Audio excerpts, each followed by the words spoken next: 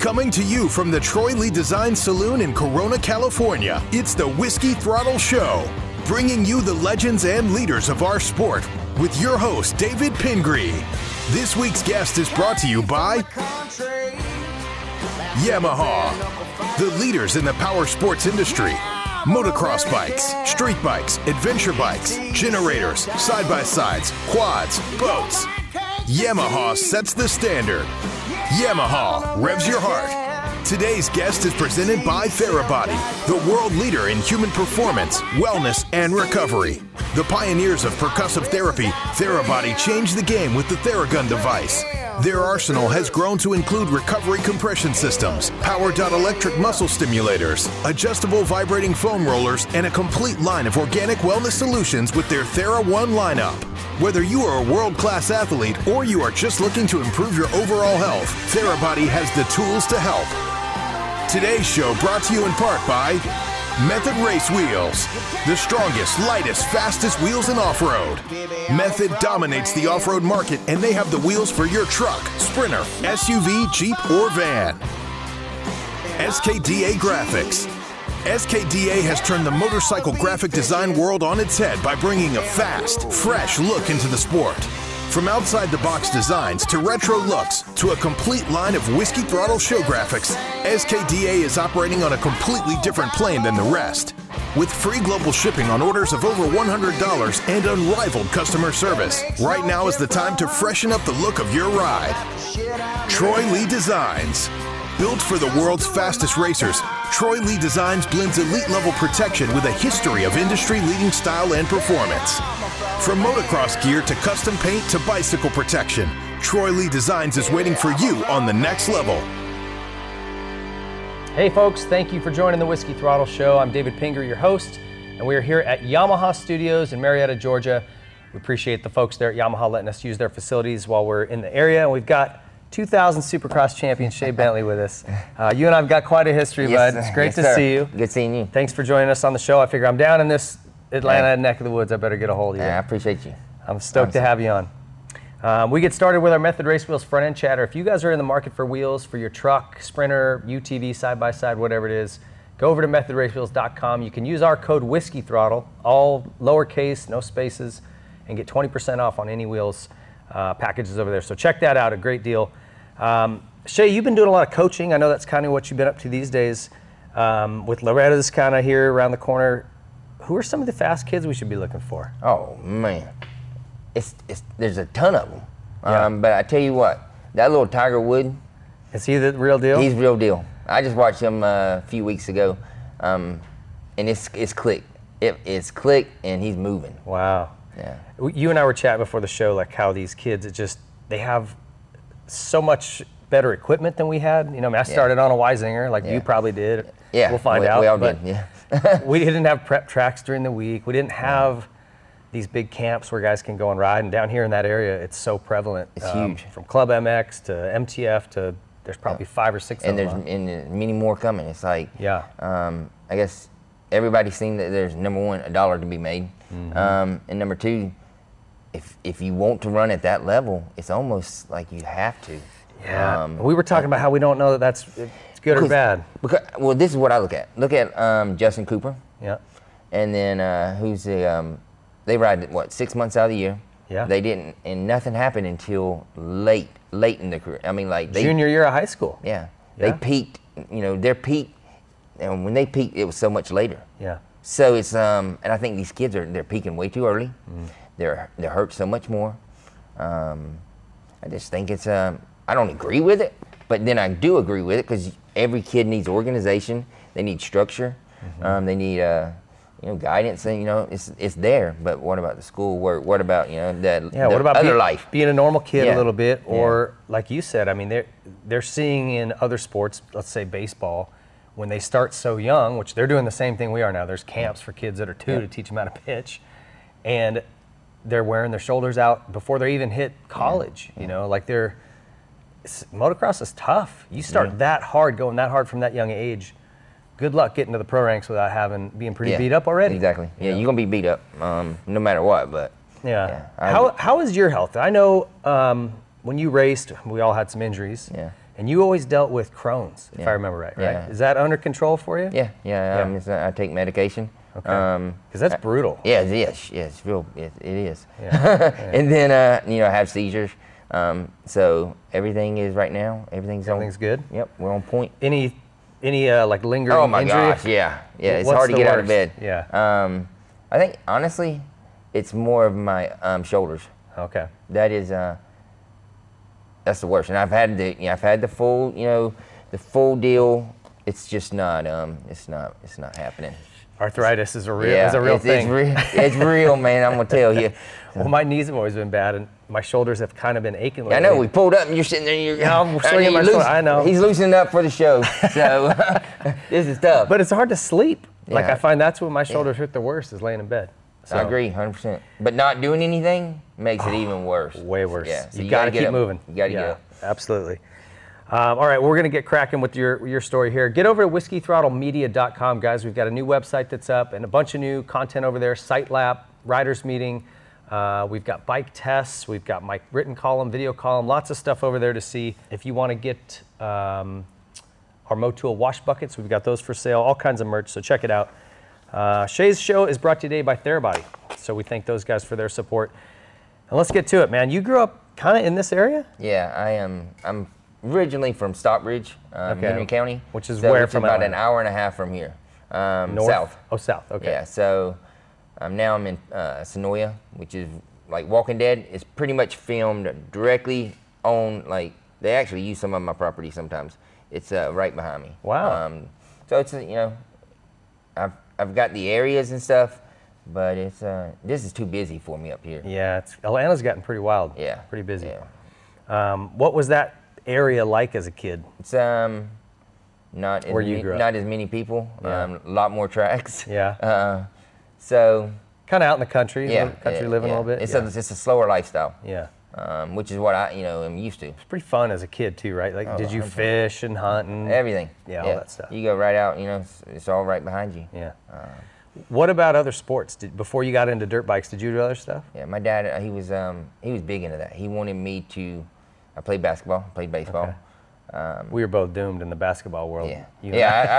Right out of the gate. Yeah, it wasn't happening. I was aggressive, but I didn't. You and I were never meant to be in the NBA. I was getting packed all the time. So it was something that he really pushed because he wanted me to be have that other life. Yeah. But on the flip, I was too focused. Yeah. I know what I want. I knew what I wanted. Well, when did you get your first bike? How old were you? Pretty young. I was 4 when I got my first bike. Okay. But I was 8 at my first race. Okay. So you just rode, but that was when your dad was kind of pushing the other stuff. My track, and a lot of people was like, they want prep tracks and all this. I had a BMX track. That's what I rode up until I was like 13. Oh, really? Yeah. At your house? I lived in a neighborhood. Okay. And behind my house was a circle. 2 jumps, and actually 2 doubles, 1 rut, 1 rut. And that's what we practiced sometimes. Just doing laps. Yeah, doing laps. And then in the middle of the neighborhood was a big old field. So my dad got permission where we could use it. And we built a track out there. Huh. And I'll never forget when this lady come out and she's like, what was it? Smoke. My brother looks at her and said, no, dumb ass, it's dust, because we didn't have water. Yeah. So I mean, it's a whole different ball game these days to what it was when I was coming up. Yeah, I know. It's for better or worse. It definitely has a different look to it. Yeah, but it's good. I mean, it's a good thing. Yeah. Did your dad race, or like why the bike? Just because you guys kind of lived out in the country and. Yeah, exactly. And then my brother raced, and my brother was actually really good. You just have one brother? Yep, I got an older brother. He's 6 years older. He was actually really good. Okay. And the difference, he was real aggressive. Like I was a lot smarter. I didn't take as many chances. He was the opposite. Okay. He was hanging it out. Hammerhead, huh? Yeah, yeah. So that's what ended his career probably shortly. Too many injuries. That and the girls in the party. Okay. Yeah, that'll do it. Pick one. Who are the kids you kind of grew up riding with? Any guys that grew with you? I mean, obviously, like Walker. Ezra, he was always a step, the ages, and then Wyndham was always right there. But Scotty Pinson, obviously, I race with Ricky every weekend. Yeah. So Sellards, would he been? I was with him, but being from Ohio. Yeah, and he didn't then come down too much.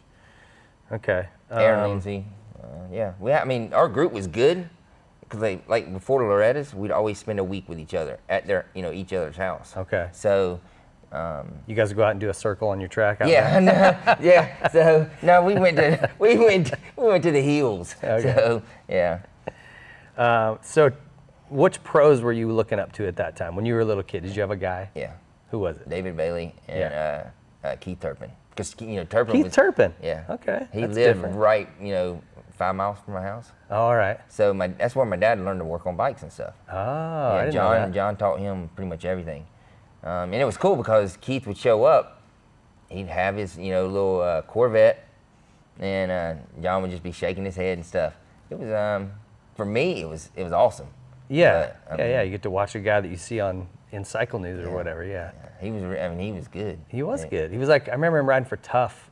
It was factory Suzuki. Yeah. And then I remember him later on in his career. It was tough. Yeah. Tough.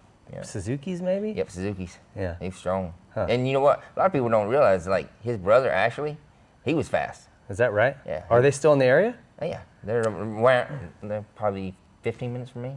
Huh. So, and I still talk to him this day. We went on a Harley ride, actually. Is that right? Yeah. And Keith, he can manhandle that Harley.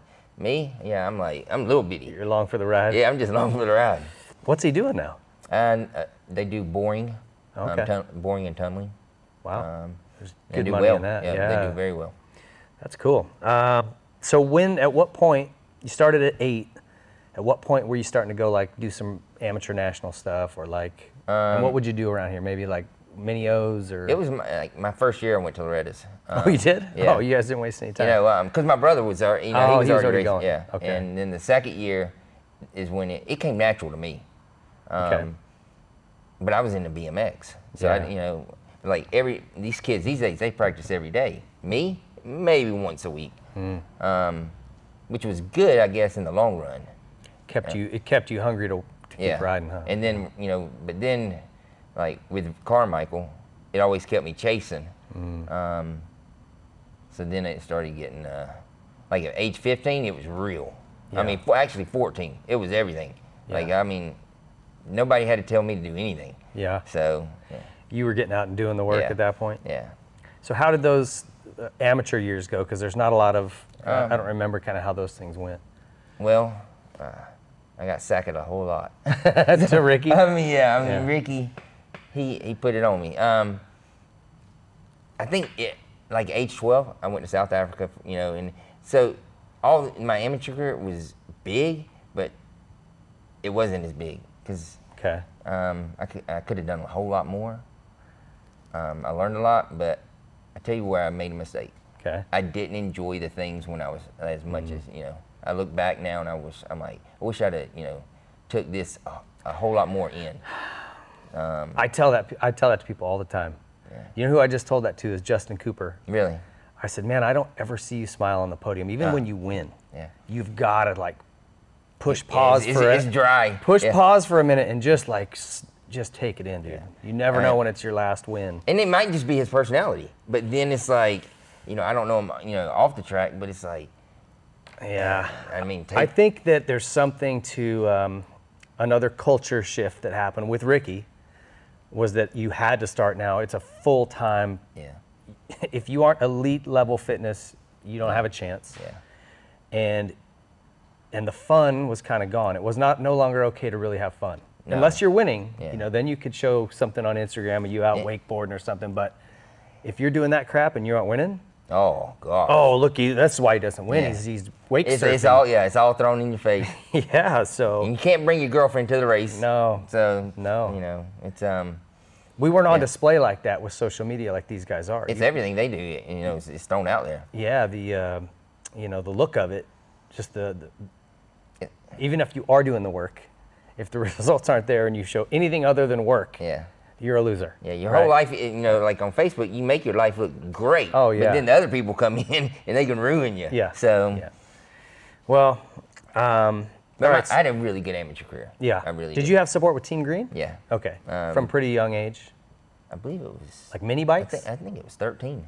Yeah, I was on 85s. Okay. And I'll never forget because I was at a birthday party. Was it Mark or Jose Gonzalez? Yes, sir. Yes, sir. I was at a birthday party, and my dad calls me up, and I got second at Loretta's that year.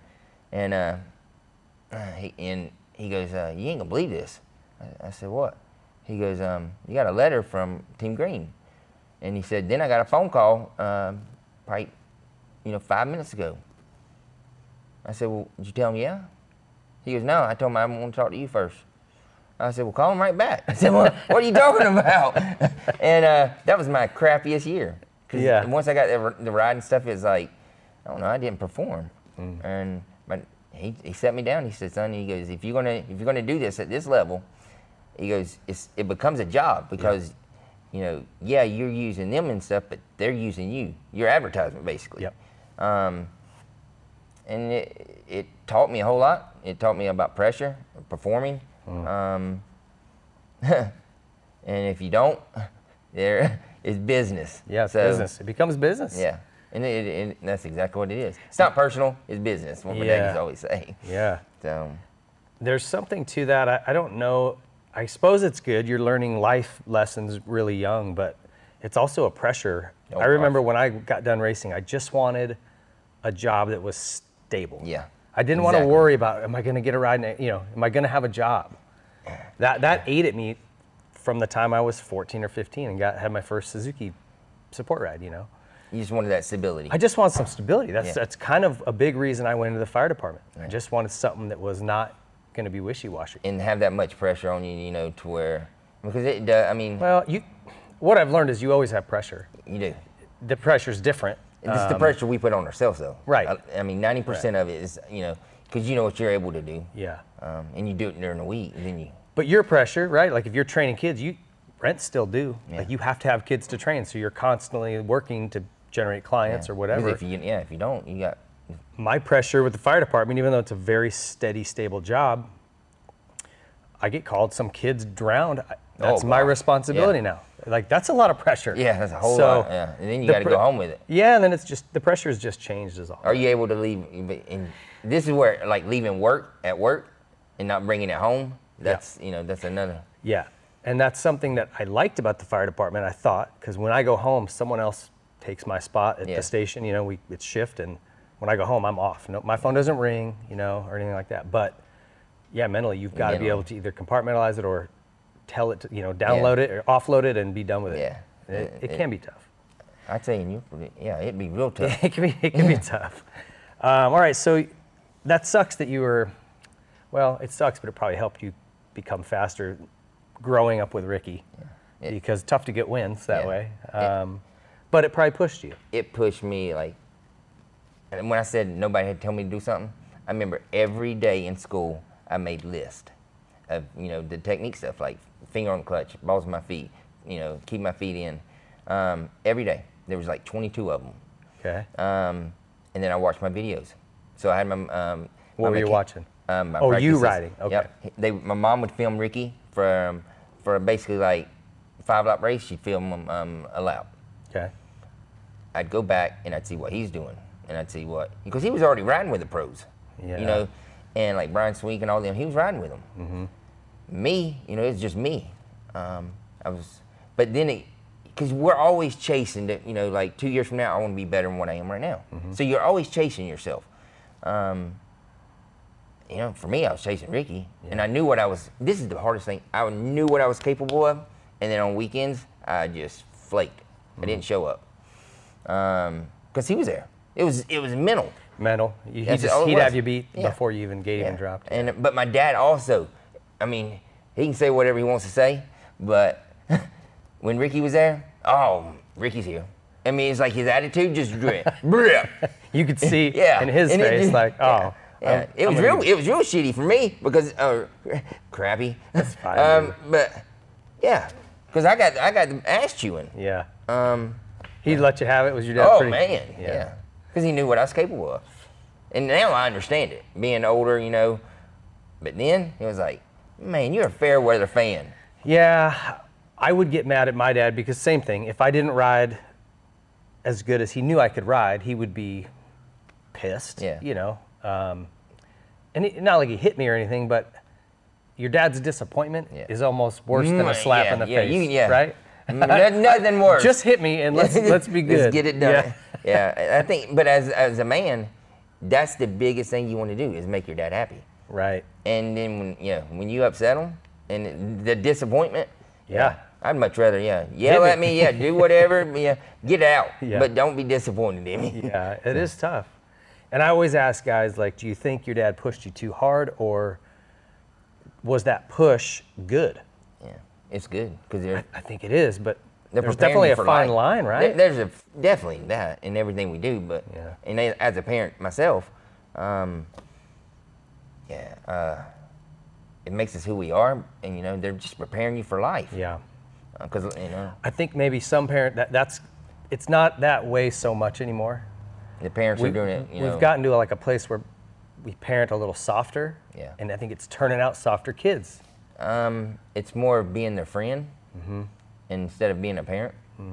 Is what I think. But it's hard. I don't know about you. I have 2 girls, and it's it's hard to be mean to them, or it's different with having a daughter and having a son, because my son is going to be the man of the house one day. Yeah, you got to be hard on him. And I expect him. I expect a lot. My expectations out of my kids are a whole lot. Yeah. And like my daughter, she barrel races. I don't know much about barrel racing, but I got YouTube. I expect a lot. Yeah. And when she comes out and I said, how'd it go? And she looks at me and says, it went okay. Could you have done anything better? I don't know. Well, we got a problem because you can always do something better. Why is someone's why are the top people doing this? Well, you can like break your arm, pull up the barrel and stuff like that. Well, I don't care if you break your arm. Is what they're doing it for a reason. Yeah. And that's how I am. And I am hard. But then again, if you're going to do something, I expect you to give me everything you got. I don't care if you draw me a picture. Yeah. Give me 110%. Yeah. Because if you ain't, somebody else is, Right. So.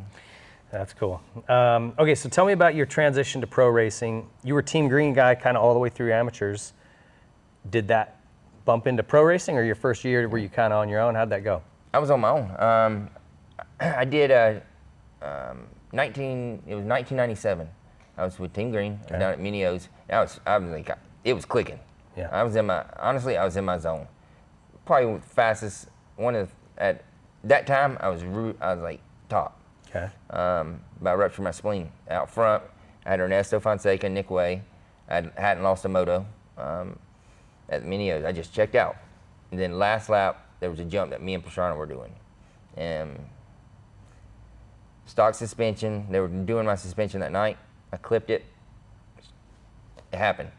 That was hard. I mean, it was I guess scary. Yeah. So when I came back, I had less than 2 weeks to get ready for Indianapolis. Supercross? Yeah. Oh, okay. And so you were 125. Was it A down there or B? It was 125 A. A. Okay. Yeah. Man, 2 weeks, and I'll never forget. I always felt like I was back on the bike too much. I wasn't, far enough forward. That and I was scared. Yeah. I was scared to hit my stomach. My dad had me in a kidney belt, a chest protector on, and I went, from no chest protector, nothing. It was big. Did they? Did you lose any of your spleen to save it? Okay. They saved it. Okay. Both times. So it was like dropping it off a 5, 6 story building. Yeah. Man, that was scary. Yeah. I'll never forget, because I was sitting there and I was like, and you knock the breath out of you. And I was sitting there, I was like, I knew right away, because as soon as they got to me, I told them. I said, I ruptured my spleen. Oh yeah. That's exactly what I said. And I don't know what. I mean, it was there. But I couldn't take my knees. I had to put my knees to my chest. I mean, I stayed in a ball. Yeah. All the way up. And I'll never forget, because Bones and them, they came in like the next day, and they were messing with all my machines. He's a kid himself, but I'm sitting there, and I got tubes up my nose and everything, and they were there playing. Yeah. It was pretty cool. So. That's funny. Oh, so you came back from that, only had 2 weeks. Your whole first shot of that baby. So let's hear about that first race at Indy. Whole shot it. I was the only one jumping the triple and stuff like that. Okay. I felt good. Okay. It was a good night, but I was a whole shot, led a lap, and Greg ran. Greg ran. Yeah. I forgot. About it. Yeah. Greg ran, and Carmichael went by me, and I went down in the whoops, and I took a handlebar to the stomach. Oh, okay. And yeah, that was it. That was DNF. So did you get hurt that night too? Oh, okay. No, I just rode around then. Just took it to the gut. And it's amazing because I hadn't done Supercross before, but you go down, and if you spend a little bit of time on the ground, you're getting loud. Oh, yeah. So, It happens quick. Yeah, real quick. Yeah. So you had a pretty nice progression this first year. As I'm looking through your results, through the East Coast rounds, it was 21, 13, 7, 8, 4, 6, 4, and then a 15th in Vegas. But, you're working your way close to that podium throughout the year. Yeah, I actually had a podium, and there was a sticker. I ain't gonna say the company or anything. They put a sticker over my the number on your frame. Yeah. And needless to say, it was that messed me up. They put me back to 4th. Oh, they docked you for that? Yeah, because it was a mud race. I got docked. Oh, wow. Yep. That's pretty weird. Because it was me and Brock, so we switched. Okay. And what team were you riding for? That Takati. Takati. Okay. I was gonna say. But I was still Team Green. Just through that team, yeah. Yeah, after Indianapolis. Was that like Vallejo? It was Vallejo, Matasevich, Okay. and Gonzalez, Pedro Gonzalez. Pedro. Yeah. Okay, yeah, that's right. So I remember that team. Paul Lindsay was the team manager. Now I Yeah. remember this. Oh, Paul Lindsay was? Yes. Okay. That year, maybe it was in Vegas at the East-West Shootout. I remember seeing your bike. And my bars. Yeah, I remember going, whoa, what's going on with this guy's setup? And your clutch lever is like to the moon. Yeah. And I think, were your bars really forward? They were real forward. Yeah. And then remember how I couldn't get far enough forward. I felt like, I don't know if it was all mental and stuff, but it was like pulling me back. So one day, I was so pissed. And I just looked at my mechanic. I was like, screw it. And I took the 10, I moved my bars and stuff just as a joke. Well, I went out there and I didn't feel bad. I was standing up everywhere. So yeah, it clicked. Then it just stuck. And then it was real bad. Because to go from way up to down, it's a big transition. Yeah. I'm super picky. It was, I wish I'd never done that. Yeah, probably. But yeah, I think the biggest thing is where your body was. Like, even though I was standing up and I was neutral, it was easy for my front end to drop. For anything I did, I wasn't able to save a lot of stuff. Well, if you get bucked or thrown forward, your body's already moving forward. Yeah, you don't have the ability to get back as far. No, Especially you and I, short arms and legs. Yeah, I wish I had longer legs. Yeah. What about the lever? Did you break a wrist or something? I thought I'd heard that your wrist wouldn't. It was my shoulder. It was your shoulder, okay. Yeah, 'cause it kept coming out. Oh. So they. So if you went like that, it was worse. Yeah, so they had to wear a chest protector. So they went to a place where they did like fake legs and all that stuff, and they made a system where I could ride, but it kept my arm in, and I was trying to make it to the end of the series. Okay. But the only way I could, obviously, so it was just like this. My wrist had already broke like 4 times, and had a few surgeries. So. Oh man, brutal. But yeah, that's what a lot of people are like, man, how, honestly, having them like that, it's leverage. You're kind of push, because I use this finger on the clutch, and I don't ever take it off. Yeah. So it is, but it does put your wrist in a bad position. I guess whatever works, whatever feel comfortable. Well, that's the reason you're supposed to be here. Like, to your point, try to do a push-up in a good position here. That's easy. Yeah. Put your elbows to your sides and do one. Yeah. It becomes a lot tougher. You lose a lot of strength. So if you get kicked, easy to get sent forward. Push-ups hard. I don't like doing them now. They've always been hard. Yeah, we're just worse at them. No, but sit-ups are the worst. I'd much rather do push-ups than sit-ups. All right, so take us through the Nationals that summer. You only did a handful here. Glen Helen, Unadilla, Troy, and Spring Creek. Yeah, Glen Helen. Broome. Glen Helen, I took a trip to the hospital down.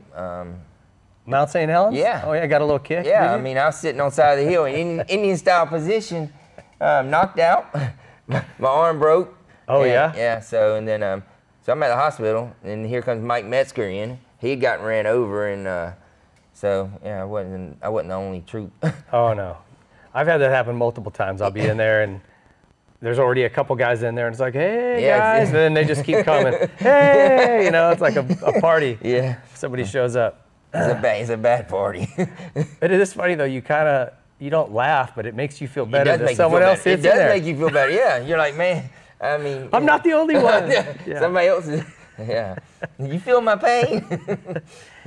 That's funny. All right, so you did finish. So you did come back. I guess you must have missed some rounds there in the middle. I came back for Troy, Ohio. Okay, and finished out the season. Top 10 at Steel City at the end. Yeah. That's good. Yeah, I mean, that's where I signed my contract with Mitch. Is it? Okay, Yeah. because I was going to say the 99 had to go sideways on you because you literally raced just Glen Helen. Yeah. And you got 40th.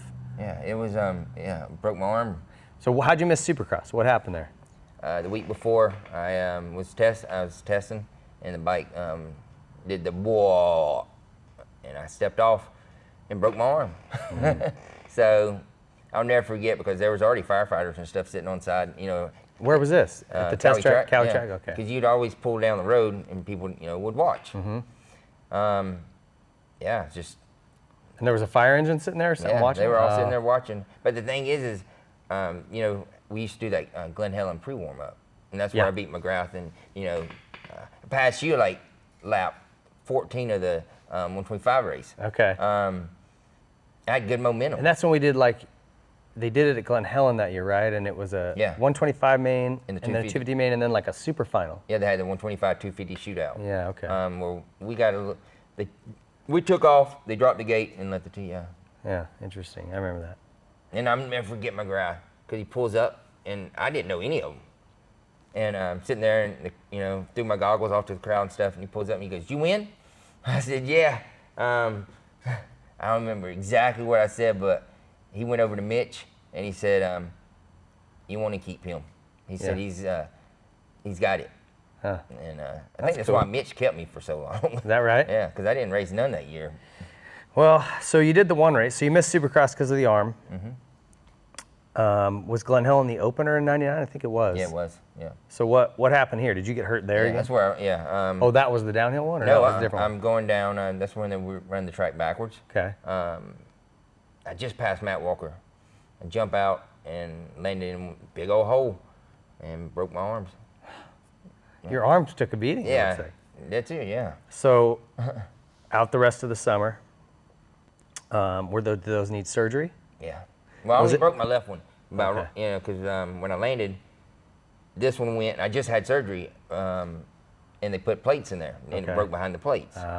So I'll never forget. I had to ride it over to the fence, and the fans lifted me over. I was just ready to go, go straight to the ambulance, and that's where I walked. And yeah, it was took them 5 sticks to get an IV in me. At the track? Yeah. So. Yeah, that was a tough pill to swallow because you're sitting there and you're like, man, I didn't crash. I felt good. Yeah. And I just passed Matt Walker. Matt, I love you, buddy. But no, it was that was a tough one to swallow because I went straight back up to the doctor and they put lighter plates in there, and shorter. But is what it is. All right. So 99's a wash. End of the season, you're probably riding again. So obviously you had some decent prep going into 2000. Yeah, a lot of prep. Yeah, you guys are ready to go. So take us through that season opener. No, you know what? I didn't have a lot because something happened, and I think I was practicing at Chick-fil-A's house, Ross Cathy's. Okay. And they just had a track built. Okay. And I hit a jump at an angle, and it wasn't packed down on the side. And I need to say I ate it. Ruptured spleen, sliced another part, broke shoulder, something else. Oh, broke neck. It was a bad one. Jeez. I had about 3 weeks before Anaheim. Okay. See, I was racing East Coast, so I was taking my time. Well, Nathan Ramsey had won the championship before in '99. Well, he breaks his thumb. So Mitch calls me up and he says, "Hey, what do you think about racing West Coast?" I laughed at him. He goes, "No," he goes, "I'm being serious. I need you." I said, "Are you, you need me?" He goes, yeah. I said, give me about 15, 20 minutes. So I went out and I did a 15. I called him back. I said, hey, I said, I'm in. Let's do it. Okay. And I got on the airplane next day. And I'll never forget because I had dyed hair. I did my hair leopard. Oh, no. Yeah, so need to say we were buying hair dye that night. He wasn't too pumped. I'm sitting over there and I kept putting a hat on. I kept walking to the side of the truck, taking my helmet off on the side. And he's like, what are you doing? I'm like, what are you talking about? He goes, let me see that head. Yeah. He wasn't real thrilled. No, he doesn't like that No, stuff. he don't. Yeah. He don't like it at all. All right, so the opener, I want to talk about, obviously, this 2000 season because... We have love there. We do. We do. And that was a pretty wild season. Like, never mind the fact that you and I went down to the wire, but there was a lot of stuff going on. So many good guys early on. Casey and Johnson, he went down and broke, I think, his shoulder. He broke, his shoulder. Yeah. Maybe second or third round or something like that. But, you had Casey. Was Lytle, who's the other YOT guy? Yep. Talon Volan, Danny Smith, Greg Schnell, yourself, myself, Horton. Who was your teammate? Billy Payne? It was Billy Payne, and I had Billy Payne and Talon Volan. That's right. We had there was 10 legit fast guys. Legit. So how did this first round go for you? And what was the thoughts afterwards? I mean, a fifth, not terrible, especially with that was our limited goal. time. It was top 5. Okay. And, went out, and I rode okay, but we had our meeting after the race, and Bundy's sitting in there. That's Nathan Ramsey's mechanic. He's sitting there, and I was happy. Top 5. I got 5th. That was the goal. He looks at me and says, well, that just wasn't good. That was shitty. Well, dang. All right. Let's build me up. Yeah. But you know what? I mean, I understand where he's coming from because, he's looking at, the championship, and looking at the fact that his rider was, the year before. Yeah. I could have done a lot better. Honestly, I could. I think, but practicing and racing was, different. Yeah, very different. And then having, I wouldn't say I didn't choke or anything, but I didn't make it happen, but then Casey Johnson went in the last chance qualifier, and I'm sitting there, and I'm hoping he doesn't make the main, and he does. And I don't know if I think you won that night. Yeah, you did. And the side where you had it was a camel back, like you went up and then off over the single, then you had that triple. Yeah. So we were struggling with that all day. I didn't think. Did y'all jump it? Did you jump it all day? Yeah. Yeah. I had a certain way I was jumping to the top and then jumping over. I wasn't trying to skip off of it. Yeah, I got you. And that would allow me to land it cleaner and grab third. Like you slowed up a little earlier? Mm-hmm. Oh, got you. I would check up so that I could get the backside and catch third gear. I got you. Yeah, because that's where we were struggling, is getting third. So these four-stroke guys will never understand the struggle of getting to third gear before the triple. And or having to jump it in second. It was, Oh, I don't think my bikes would ever get over it in second. I don't think I never ever jumped a triple in second. Really? Yeah. I always geared it down so I could. I preferred third. Yeah. But 100% I preferred third. Yeah. But I had to do second gear Second's sometimes. sketchy, man. And that's where normally sometimes I was panic revving because I was coming up a little bit short. Yeah. But hey, I get the effort credit. So the following weekend it went A1 and then right into A2 the next weekend, and you got 22nd. I don't remember. Would you break a chain? No, I wadded it up. Oh, you did. Yeah. Okay. I was thinking of Ramsey. He broke a chain the year before. That's the first time I saw the side of Mitch where I'd heard about. Because in my qualifier, it didn't go so well. Okay. It didn't go so well at all. I mean, it was like a 6th or 7th. Okay. And I'll never forget, Mitch was lit. I come back and he was lit. He laid into me. So I looked at him, I said, this is going to go real good or it's going to go real bad. And I flicked him a bird. I said, I run my racing program. And it went real bad. Because I went by 2. It was a 2-for-1 special. And another one of those camels over the single. And I just bleep. Over the bars. Yeah. And Huh. And you flipped Mitch off. Oh, I was pissed. Yeah. That's pretty significant. Yeah. I don't think I'd do that. No, but I mean, no. What did he say? No, he liked to piss me off. Yeah. I mean, he liked it because that's when, I'd go out there, I'd forget everything, and I'd just lay it down. I perform better that way. When you got kind of yelled at. Yeah. Okay. Rhino was the same way, but some guys weren't. Yeah, I didn't, don't do a lot of it, but you can do a little bit. So that was the first time I saw it. Well, so round 3, this is where, looking at your results, you started just ticking up. And What did I get at round 3? you got a 3rd at San Diego. And I'm gonna tell you about that 3rd. That was your first legit podium ever then, Yeah, because that one got taken away. And we spent the week before doing starts. That's all we did. Okay. And Mitch would sit over there, and he would cuss me. What the hell are you redneck mother? And I'd be like, and we did starts. And he went and he lowered my bars and put the low McGrath pin on. Okay. He lowered my levers. Gosh, Mitch, I went and got a 3rd that night, and he was pumped, and I rode horrible. Yeah. Basically, I got a 3rd, because he was right. Yeah. I wasn't pumped on, I was pumped I got 3rd, but I wasn't pumped on my riding. But it led to the next weekend, which was it was crazy. Okay. Phoenix, you got a 2nd in Phoenix, so you went 3, 2, 1. And I went down the first turn. In Phoenix? Yeah.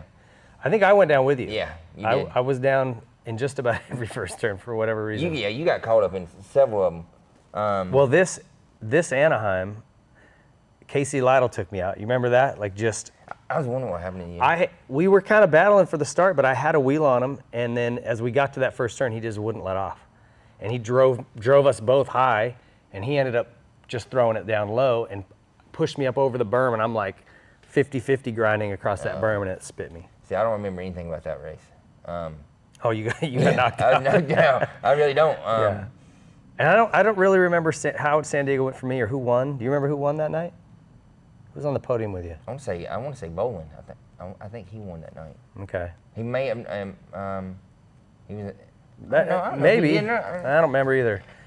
What about Phoenix? So take us into Phoenix. So now you're riding all week with your bars back and levers down. Did you get more comfortable with that? Yeah, I got more comfortable, and then in practice, I wouldn't say I got comfortable. Okay. Because I went out in practice and I couldn't ride straight up. I mean, the track was a little bit. The track was funky, if I remember right. It was. And a ton of people crashed out.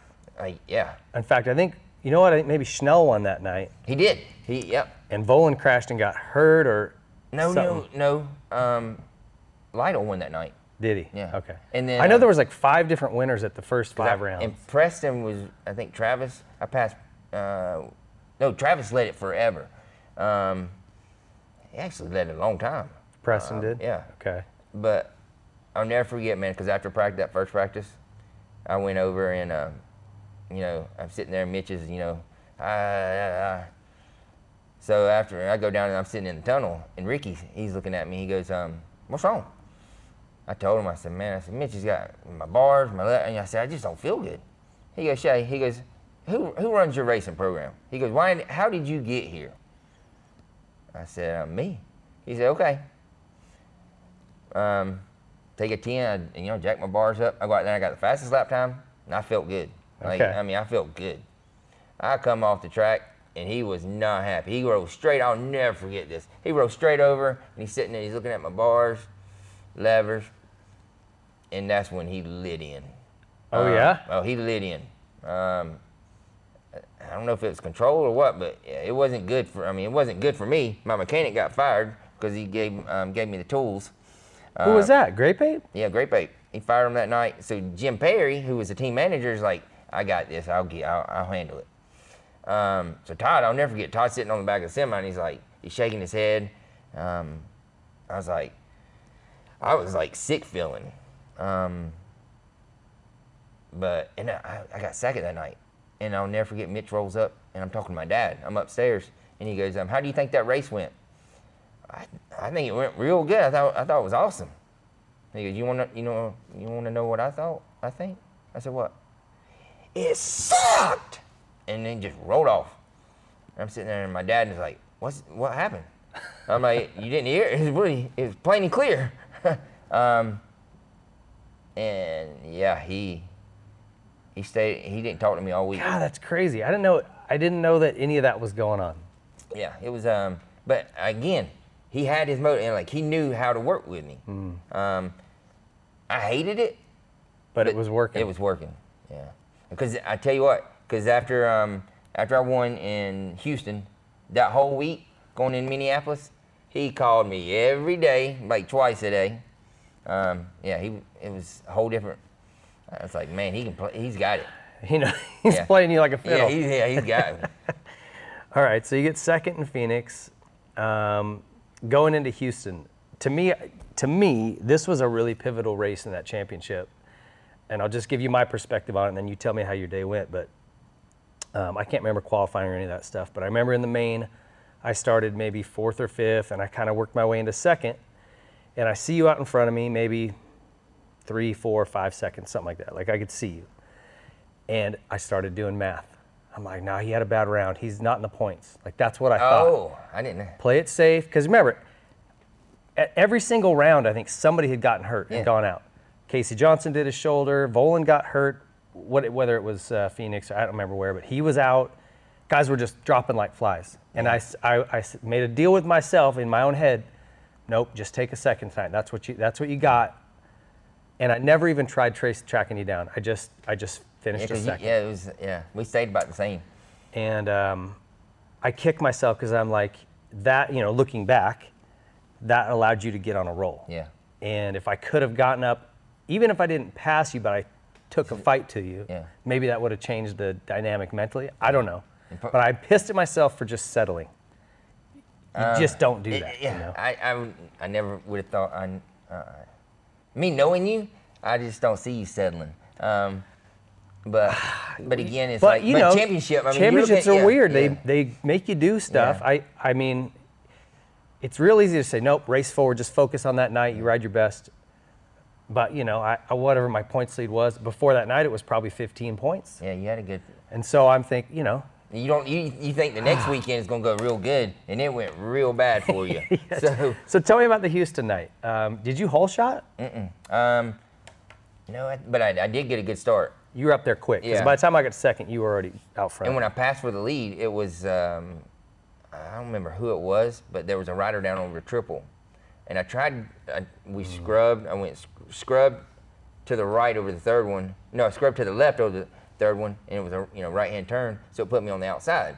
Well, the next lap, I made sure I scrubbed to the right. That's how I passed them. And then it was about 2 laps later is when you got in the second. But I was feeling good that night. I actually felt real good. Yeah, I remember that being a fun track. I don't remember much more than that. But I always kick myself for settling. But I'm not going to kick yourself. Like, I'm happy. No, you're happy. I'm happy with it. So. All right, so we go to Minneapolis. This is the next to last round. I want to say I had like a 12-point lead at that point. You had a good size one. A matter of fact, it was big enough where the championship, I didn't see myself winning the championship. I'm sure. I got interviewed I remember this being interviewed by Jamie Little in the tunnel, and she's like, you're on your way to your first championship, like that kind of talk, right? Yeah, she set you up. She set you up. But then I end up coming out of the first turn, somebody cased a jump. I hit the back of them, bent my front brake carrier. Is that, it's your front brake, it was locking up or something? Yeah, it was just locking up. Every time the wheel would come off the ground, it was locking up. I remember when I passed you, I passed you right before the second set of whoops. And I was like, man.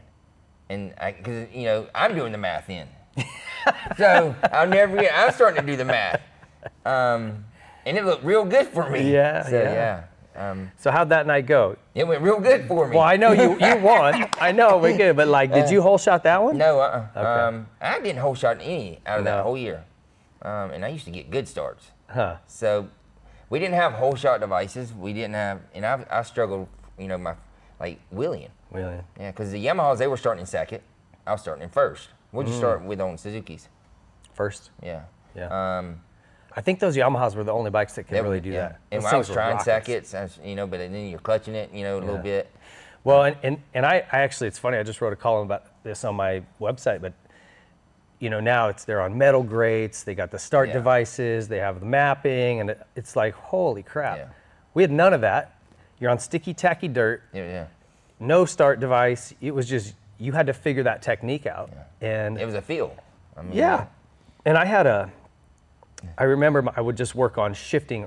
As my back wheel was over the top of the gate, I'd shift to second. Now, did you do the heel shift or the? Nope. I started with my left foot up. Oh, really? That way, that is right. Yeah. As soon as I got to the thing, boop, and that worked. I got good starts, but it's all totally different now. But so you got this win, and I think you then had probably like about a 12-point lead is what I would guess. It was 8 or 12. Something like that. It was basically a swing the opposite way, about the same. Yeah. So what changed in your? I mean, like obviously you come in from that night. The team had to be. They were lit. Yeah, they were pumped. I mean, it was a good night. It was where I thought I had won. You know, I had the championship wrapped up. Yeah. I had to do something stupid to lose it. Yeah. So what were they? So tell me about the mindset change that week. Did you start feeling more pressure then? Because we had a break. We would go into like a 3-week break or 2-week break or something. Yeah, maybe I kind of remember that. So that the whole time I'm like playing the safe card a whole lot. Like I didn't practice a whole lot. I kept training, but it wasn't a whole lot of riding. Yeah. It was don't screw this up. Yeah. And because I'm pretty good at doing that. So you can see now when these guys, like, it's just hard to explain to people the pressure and how it changes your mindset. Even though you say, okay, don't let it. Man, it does. It's really tough. And because you say don't let it. Man, yeah. Easier said than done. It's a whole lot easier. Said and done. So. All right, so let's go into this round. Dallas, this is our final round. You had to get, and it's funny, we'll pop this picture up there. Bones had written out a little piece of scrap paper, all the possible scenarios. Where you were in points, and me, and Schnell, I think, was still in the title hunt. I think it was the three of us. And he's like, okay, if he's got all these scenarios written out, and then it's got some math work because he's trying to figure out the points during the race. And one of the math equations is wrong, but he dug this out of his file. Bones' filing system is just a bunch of scraps of paper, but he found it and sent it to me. So we'll put that up. But there was a lot of talk after the race that we had some plan to like knock everybody down the first turn. No, all I said was, see if you can get between me and Shae. Yeah. Like, there was a huge first turn pilot that night. Pretty much everybody went down. I think one of the biggest ones I got a picture of it. No, do you? Yeah. You got to send it to me. Yeah, I'll see. I might have it in my phone. It was a short, left hand. Yeah, it came along the short way across the stadium and then to a 90 left. Terrible. Yeah. I think every start there was people off the track into the concrete, but in our start, man, I would say there was at least 10 guys down, right? Half the field. I think the picture that I have, I think there's like 4 guys riding out of it. And I'm at the bottom. Yeah, it was a mess. Schnell got through and took off for the win. He was fast that year, really fast. Yeah, he was gone. So he was the only. I think Gosler maybe stayed up or. When you got up, was you more toward the front or were you? I'd have to go back and look. Because I didn't have like a front brake lever. My clutch was. My front end was so way off. My clutch lever was bent down, but I remember watching you. Okay. Like I'm coming through the pack and I remember watching, and I'm like, all right, and I'm pushing. I mean, everything I have. Yeah.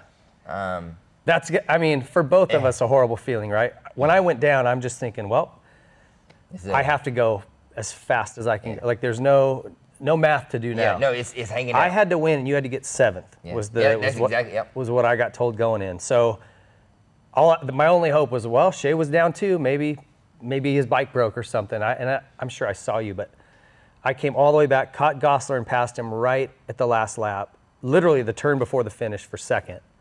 So then I'm thinking, okay, well, so then that means Shae, does he have to be 8th or 9th? Like, where does he need to be?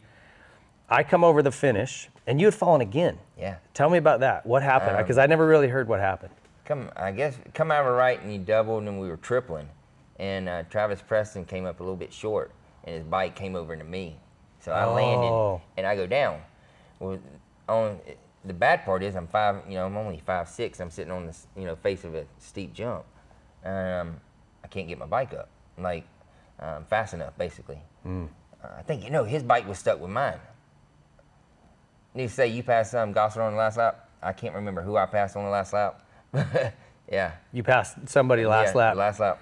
But it was 1 point per spot back for those positions, right? So I probably needed you probably needed to be 9th. Yeah. If I got second, It was right? It was one. Yeah. So anyway, this was where it got really interesting, and There was so much talk because I don't know if this has ever happened again since. There was so much confusion. I come over the line, and we literally just stopped on the track there. yeah, You remember that? It was right after the finish line. Yeah, on the start straight maybe, or whatever it was, and Pat Alexander's coming over to me. He's like, everybody's watching to see where you finished. Did they tell you won? Yes. Oh, well, man. Pat says, I think you did. I think you did. I think you got it. And he's, running around like a chicken with no head. And we're just waiting and waiting and waiting. It was like an eternity. Yeah. And I looked over at you, and Bones had said in his little scribbly mouth, he's like, nope, I think Ping got it. I don't think we did it. Yeah, and you look like someone just killed your puppy. I mean, I remember, I was told I lost, and I'm like, I didn't have no words. I still remember the feeling to this day. Yeah. But I mean, You said something like, because they interviewed you, and you go, I tried my best. Yeah, that's all I could do. That's it. Man, I was like, I just let this slip away. I was blaming myself. Yeah. And but then I now I Then think about your Coombs- feelings. This is literally, was it 5 minutes it went by? It was the long, Yeah. it seemed like forever. Yeah. We're sitting around there, everybody's kind of looking around, waiting, and they finally do the math. Davey Coombs comes They walking do the over to math you. right. They do the math right. Yeah. And comes over to you and says, what'd he say? I heard it over the radio. Oh, you did? Yeah, that's why I heard Shea Bentley's your champion, and that's when I came out with I freaking won. Thank goodness I didn't cuss or anything back then, and I was like, yeah, I heard it over the radio, but then I'm sitting there later on, back at the hotel, I'm like, man, I wonder if they told him he lost. Like I remember sitting there like it was, it's knowing that because we all ride together in California, at times and stuff like that, and being at Casey's house and. It's one of those where in championship. I mean, this is what everybody dreams of. This is what we're all shooting for. And then it's like all the tactics and stuff. And, that's whenever everybody's like, oh he paid someone, he was paying someone, so much money, to take you out, and it was like so much stuff got brought in. Me knowing you and stuff, I never. But it's like it's people. It's like the internet was just starting. Or in somebody's mind. Yeah. So it was I don't know if it's ever happened. I can't remember. I don't remember any. It was deep. Like it's championship. Yeah. I mean, Well, and I obviously it was devastating to me, even though I had 3 weeks to kind of come to terms with before that race. Like, all right, the odds are pretty slim. yeah. As I got to second over the finish and I look back and I'm seeing all these bikes, then my hopes go up. Then Pat's like, I think you did it. I'm like way up here. Yeah, he lifted you and then up. the scream, you went this way, and I went to the basement. Yeah, he man. lifted you up and dropped you. Got Totally. dropped. He dropped me off a building. But I remember Sean Ulikowski was my mechanic, and he's like, hey, because he saw me kind of coming apart, Yeah. And I'm like, I was just getting ready to walk up the tunnel. I wasn't going to go to the podium or anything. And he said, hey, this is part of it. Yeah. He's a good guy. He's a stud. Yeah, he's awesome, man. So, and it's part of it. The bad times, and that's where, like, even Cinderella that night. I mean, I give him when he lost. yeah. I don't remember I'm brain farting. Ferrandis. Yeah, I mean, straight up. I mean, he handled it like a champ. And that's what people don't understand. What you do off the track is just as important as what you do on the track. Yeah. Because I mean. Do you remember me coming up to you on the podium? I said, if I couldn't win it, I'm glad it was you. Yeah, I do. I do now. That you said that. Yeah. And I meant that. I know. It was. I felt for you. Sorry. I mean, because. Well, you were in my shoes a couple Yeah. weeks. I mean, but I saw you a few years before that, before I turned pro, because you were chasing Wyndham. Yeah. And so I saw and you were riding for Mitch, and it was so obviously this is something that you wanted. I worked my whole career. I took a lot of heat for never moving up to the 250 class, but the path was to win this title. That was the only way to get a 250 ride. So I mean, all of us, this was. It was just building. Even if it's just a 125 title, man, it's like that's what we work for. Yeah. That's what we've been wanting since we were 5 or 8, whatever it was. I mean, that was the goal and stuff. But then the teams, you want to do it for the teams. You want to do it for your family. Yeah. And I think that's honestly, that's what I mean, still choke me up. Like with my, I'm finally giving something back. I'm finally, letting, Dad's finally proud of you. Yeah, he's finally. No, you know what he tells me? Oh, he says, son, I'm proud of you. You know, you did good, but you got the easy part done. Now back it up. Oh, is that what he said? That was his exact words.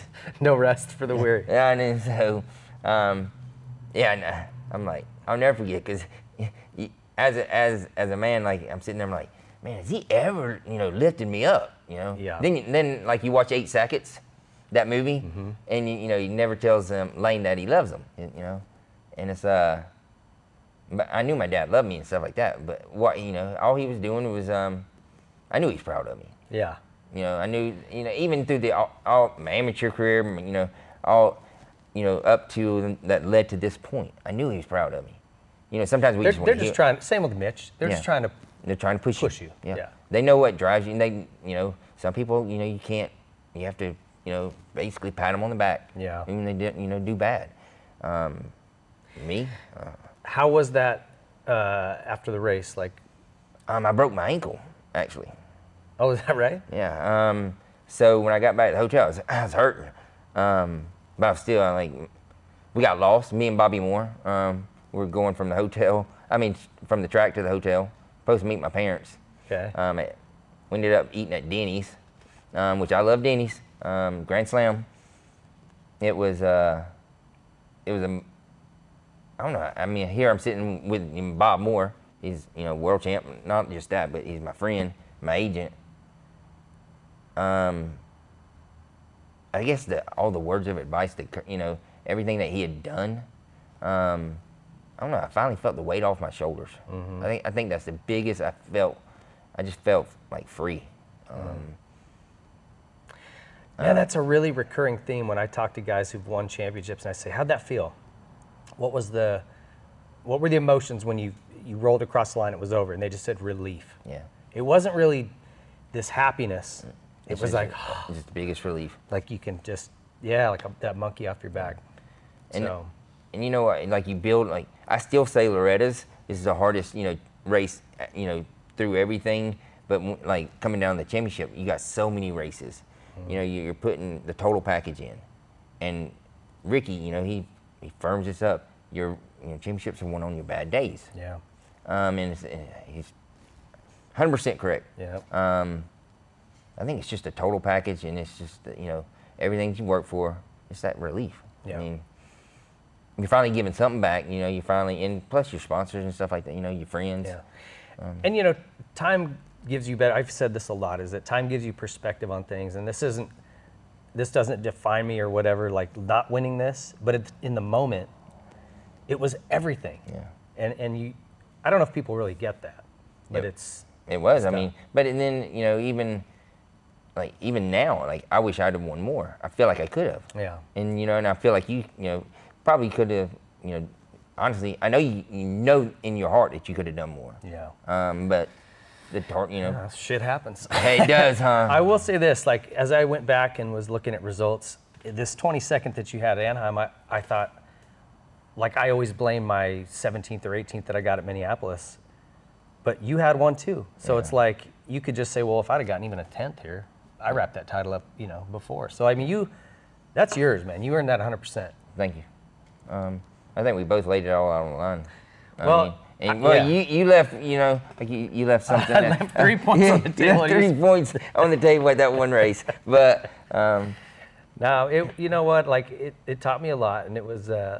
If you can pull the emotions out of it, which suck for me, they're great for you, but it was a really fun series. There was so much going on, and that last round was wild. There was a lot of drama, going on, and but I think that shows you with everybody getting hurt and stuff like that everybody was hanging it out. Oh, dude, it was a free for all. Yeah, it was hanging it out, and back then, like you said, jumping the triples, it was everything we could do. If we jumped the triples, we were feeling good. Yeah. Because it was everything we could do.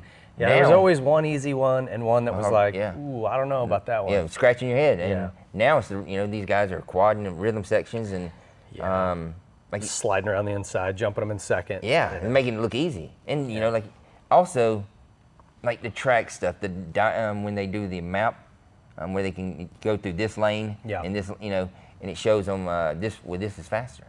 And there's a lot of thinking that goes in behind. Anyway, I know what you're talking about. The little app that shows you sections, and which way is quicker. Yeah, they've really found a way to take data and make it. And it's a whole lot of thinking that goes into it. Where I like just easy. You know, let's just keep this simple. There's a whole lot of a whole lot of stuff going through your head, and a whole lot of people telling you stuff, and to do this, do that, and this is better. And even though it's better, like you got to look at 20 laps or 20 minutes now. Yeah. Well, you just needed Mitch to scream at you, apparently. Hey, Mitch just pissed me off. Yeah. I mean, straight up, we're good now. We're going to quit thinking. We're hanging it out. What happened this summer? Because you didn't do any nationals. Was it that ankle? No, that's why, no, I got sick. I was sick in Vegas. Like, we were driving back from Glen Helen. I was testing that day, and we were leaving for Vegas that day. Man, and I looked over, I can't remember who was with me, but we were in the box van. Okay. Or in his truck. No, we're in my mechanic's truck. And I look over him. I said, man, you got to drive. It was like I just got boom. So it was mono. Oh. And then it was and I couldn't recover. And so Mitch was like, let's just get ready for next year. Then I had surgery. So on what? My wrist. I had the plates and everything taken out. Okay. The whole goal was to back it up. Yeah. Honestly, yeah. So you sat the whole summer just prepping and said, let's focus on 2001. Yeah, and my focus was good. Well, let's take a little break. This is your TLD timeout. Stay tuned. We'll be back with more Shae Bentley. Join the 4 million men worldwide who trust Manscaped and get ready for Shaved Boy Summer by going to manscaped.com for 20% off plus free shipping using the code Whiskey Throttle. As the great Will Smith and DJ Jazzy Jeff said, it's like the summer's a natural aphrodisiac. Listen, I've been using this new tool, both the Weed Whacker for my nose hair and the trimmer, the Lawnmower 4.0. These things are awesome. It's almost impossible to cut yourself, and if you've ever taken a nick out of your nether regions, you know how important that is. Because let's just be real, nobody likes the hairy guy at the beach, right? Like, it's gross.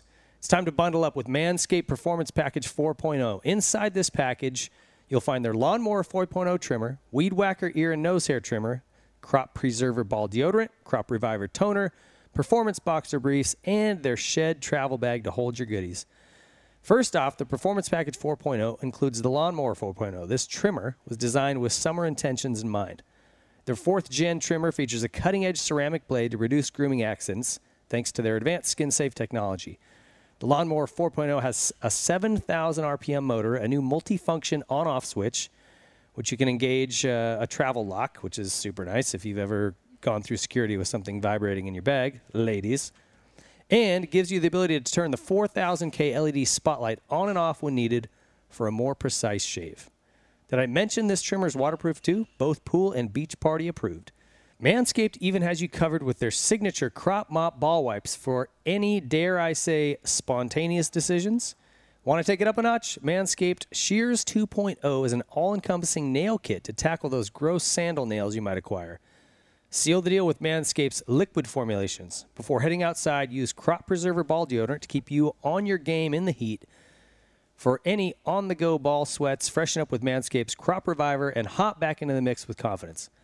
Manscaped even threw in 2 free gifts to their Performance Package 4.0, the Manscaped Premium Boxers and the Shed Travel Bag.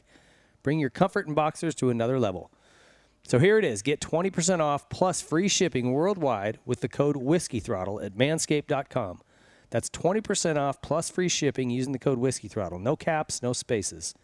It's time to trim off those spring flowers this summer and give your beach balls a shine with Manscaped.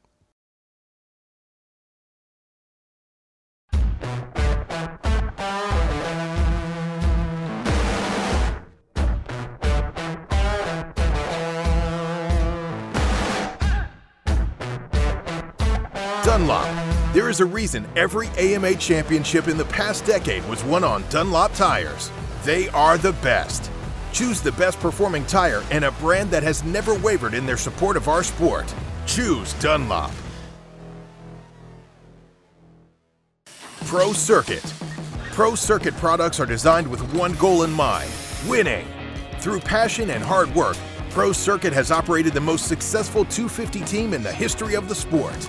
They use that same formula when developing exhaust, engine, and suspension parts for every brand. When only the highest level of performance is acceptable, trust Pro Circuit. Since 2009, Seat Concepts has been dedicated to making the best aftermarket seats. More comfort, more grip, more riding. For 10 years, we've continued to raise the bar. Innovation and American craftsmanship make Seat Concepts the world-leading manufacturer of power sports seats.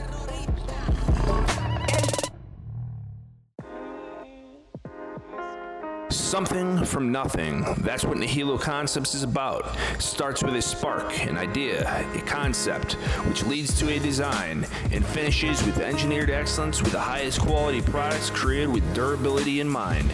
All our products are made in the USA at our state-of-the-art facility in Stuart, Florida. Whether you are a weekend warrior, ride for fun, or at the highest level of competition, Nihilo Concepts offers innovative titanium, aluminum, and carbon fiber parts for your dirt bike. We offer a wide variety of products that you can customize to your liking. Browse our site for foot pegs, brake tips, engine components, specialty tools, frame grip tape, lever grips, carbon fiber components, motor stands, our secondary on-switch, plus much more.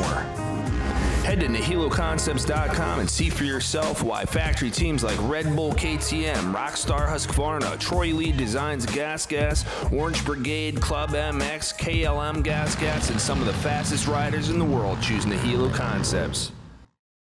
Since 1987, Coach Rob has been dedicated to creating durable motocross, supercross, GNCC, and road racers through his complete racing solutions program, integrating performance, nutrition, functional strength, flexibility, and mental development. His proven system has world-class results, producing 4 AMA #1 Pro Plates and over 270 national championships. The complete racing solutions program focuses on the fundamentals of human physiology and how riders interact with the physics of a motorcycle. Its proven process and system helps riders understand the why associated with riding technique, and how getting faster on a motorcycle directly correlates with strength, endurance, nutrition, and flexibility off the bike. There is a difference between a fast racer and a complete racing solutions racer. Visit CompleteRacingSolutions.com and get on the path to becoming the champion you want to be.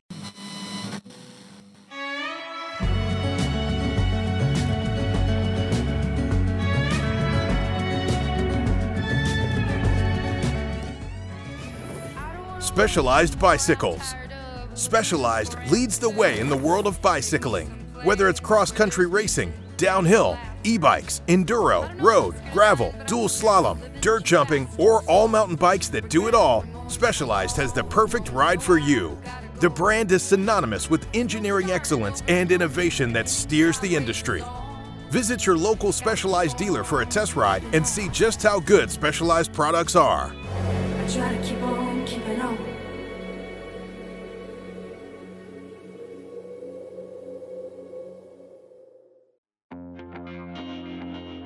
OGO Power Sports.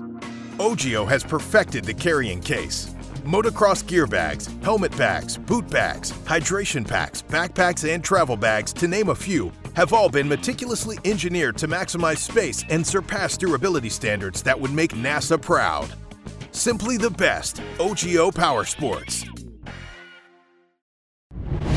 Connected. Mesh intercom on. It's cool to be able to hear what they talk about and how fast they go, throttle control, braking. Really cool. Extend your leg out. There you go. Good job. Good throttle control, Lonnie. That's a great training tool.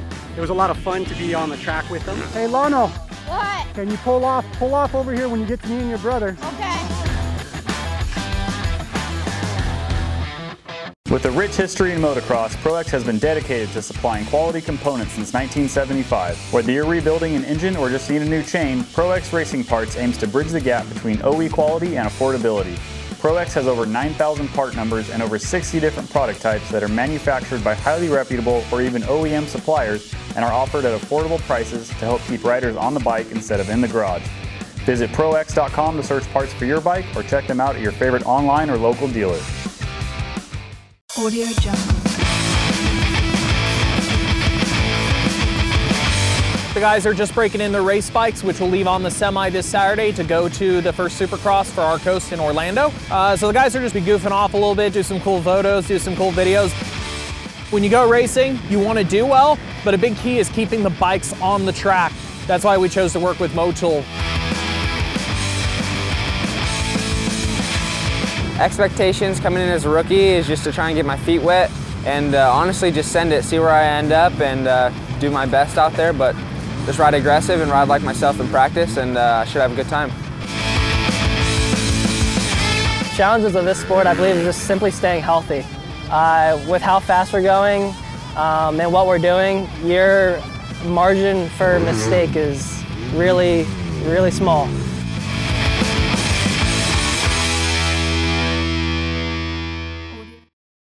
Stay sick. If you have little rippers, then you have had to have seen Stay Sick bikes by now.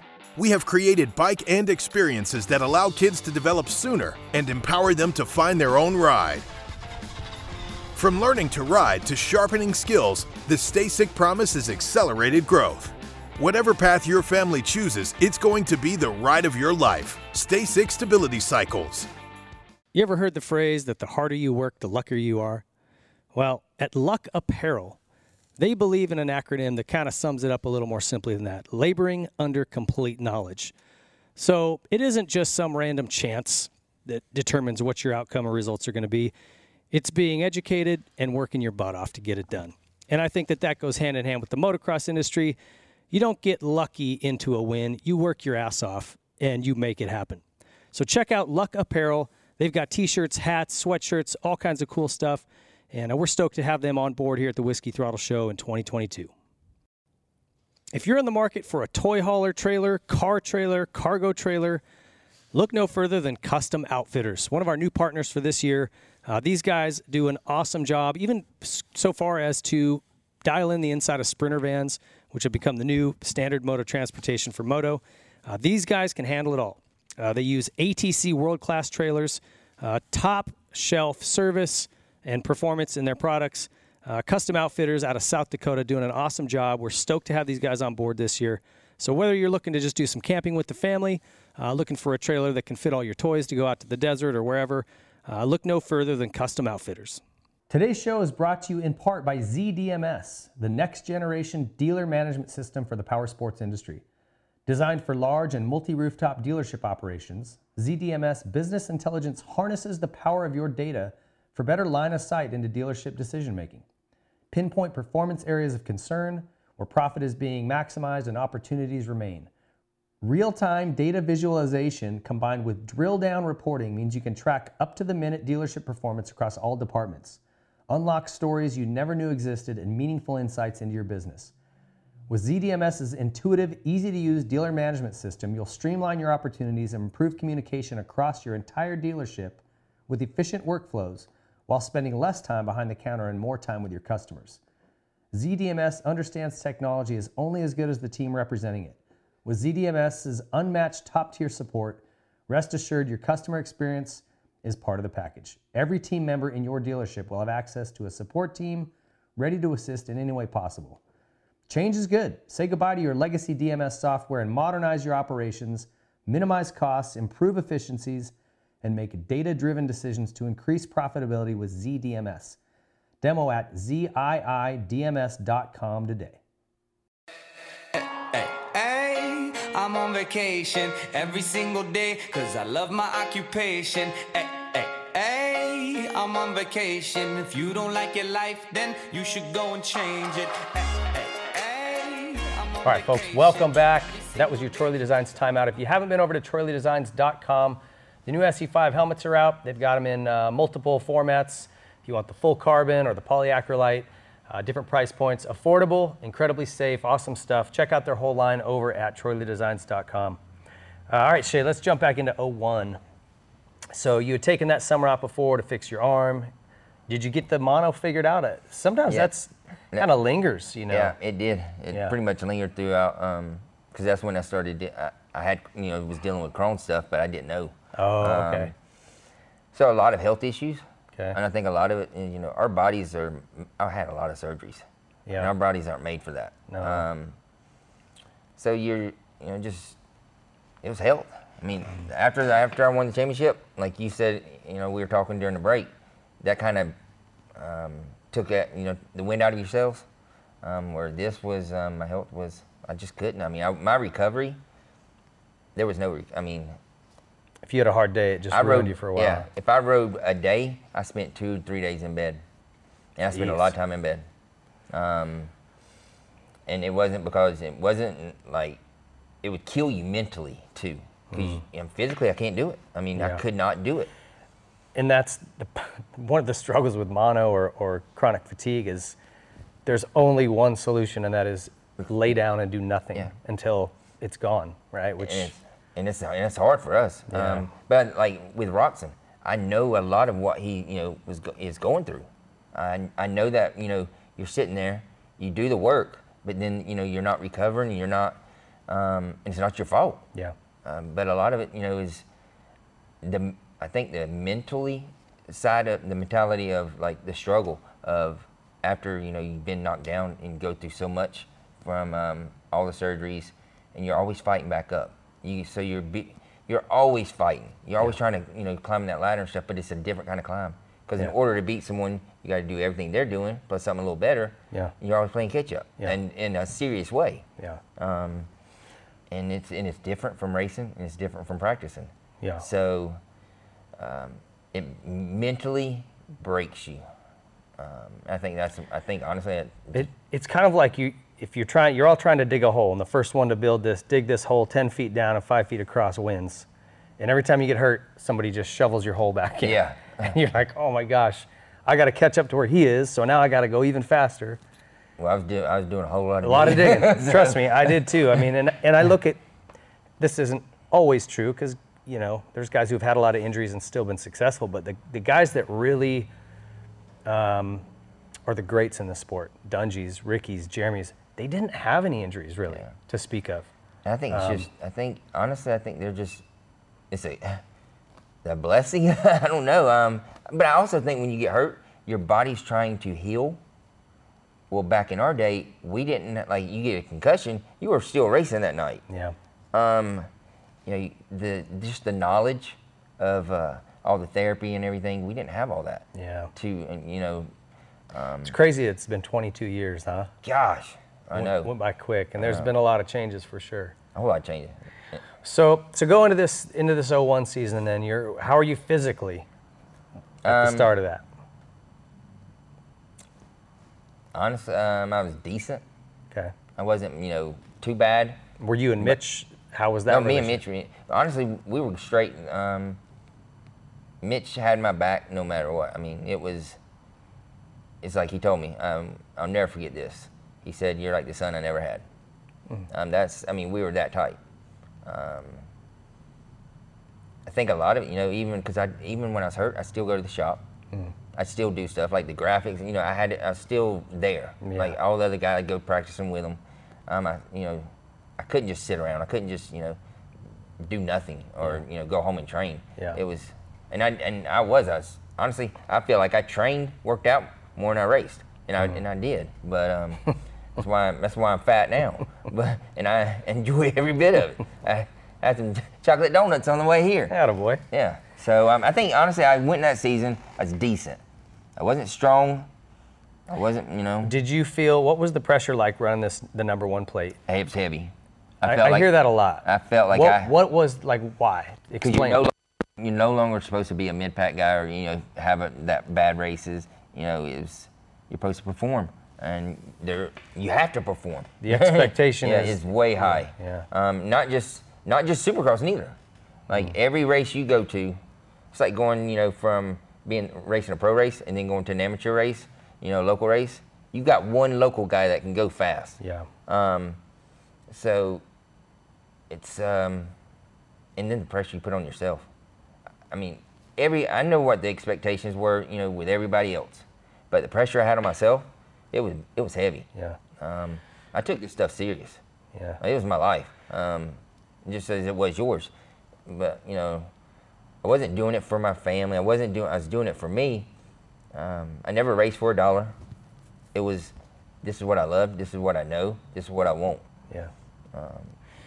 Well, the season was pretty tough for you. 6th at the opener, 4th, 8th, 22nd at Phoenix, and then did you get hurt? Because that was the end for you that season. Yeah. What happened in Phoenix? I was passing. Actually passing for the lead, and what was it? I think, a lapper. Tripling and do a rhythm section. And he was coming over, so he caught my front end as I was landing. He caught my front end, and I went down, knocked me out, broke my wrist again, and that was it. It was, and then you know what? That's the first race. Because we went Anaheim. I'll never forget the motors and all that stuff that we had tested. Honestly, I thought they were strong. But you go from having on a hard pack, and a lot of people don't understand, like, the test tracks and stuff, you know, they're hard. I mean, concrete hard. So you get that setup, well, then you go to like Anaheim or something like that. But it's hard, but it still has, you know, a little bit of. It's not compacted into cement yet. Yeah. So there's you traction. need more torque. Yeah. To where it was more like, you know, it's just horsepower. Yeah, Bones would always say he would get guys comfortable at the test track with their suspension, and then he'd make the race stuff 10% stiffer. Because just he had learned over the years, they'd go to A1 where that dirt's stickier and grabbier, and they go, oh, it's too soft. What happened? And it's different, like the ruts and stuff, like, and plus you're in the race condition, so your nerves. I mean, Anaheim was, we went to a whole nother setup. I mean, is that right? And it was like Mitch went, and at San Diego, we were still with our Anaheim setup. It was, like a customer setup, basically. It was, we were searching, digging, and then he hit it. In between San Diego and Anaheim too. I mean, when I say torque, this bike pulled. Yeah. And I was happy. Like, I loved it. You can give me the fastest bike in the world. I just need some torque. Yeah. I just need that thing that, you know, to pull hard. And he found it. That year was the first year of Yamaha's 250F, and Fonseca was riding it on the West, and I hoped he crashed every race. I know. I'm honestly, me and Ernesto always had a great relationship through the amateur stuff. I was hoping he crashed every race. That way he kick. And a couple of times that did happen. He did. And he had some rough nights sitting there. He was, and that night that I was passing for the lead, he was having a rough night. Was he? Yeah. I think I was passing is Buckaloo. Okay. That's who I was passing. Yeah, then it went south. And Buckaloo was on the 125, right? And then Ernie's on the 2. Yeah. Yeah, but there was also the advantage if he could keep it on running. Man, he was doing stuff. Unfair. Yeah, he was doing stuff that, I mean, it was hard. Almost impossible for us to do, and we still had to do it. To do it every lap of the main or in the heat race, it was a struggle. Well, I remember, I've told this story before, but at San Diego, you came across the start, there was a 90 left, some little obstacle, and then a triple. And he and I are racing for the lead in the heat, and he kind of comes in and he bumps me, and we both kind of get wobbly over this jump. And now I've got no momentum. I'm not even thinking about doing this triple. I'm 100% chance I can never make it. Because I can't get to third, you know. So I race up to it and double, and he just seat bounced in Right second, no problem. Yeah. And right there I went. And it sucks it out of you, like. Yeah, I was like, well, I'm done. If he can do that, then he just come inside of me and bump me every time. It's not negative, you know. It's just it's that energy, like it's a negative energy, and it sucks it out of you to where you're watching somebody that you know that you beat and done, you know, and here he just, you know, made it look easy. Yeah, it was a little frustrating.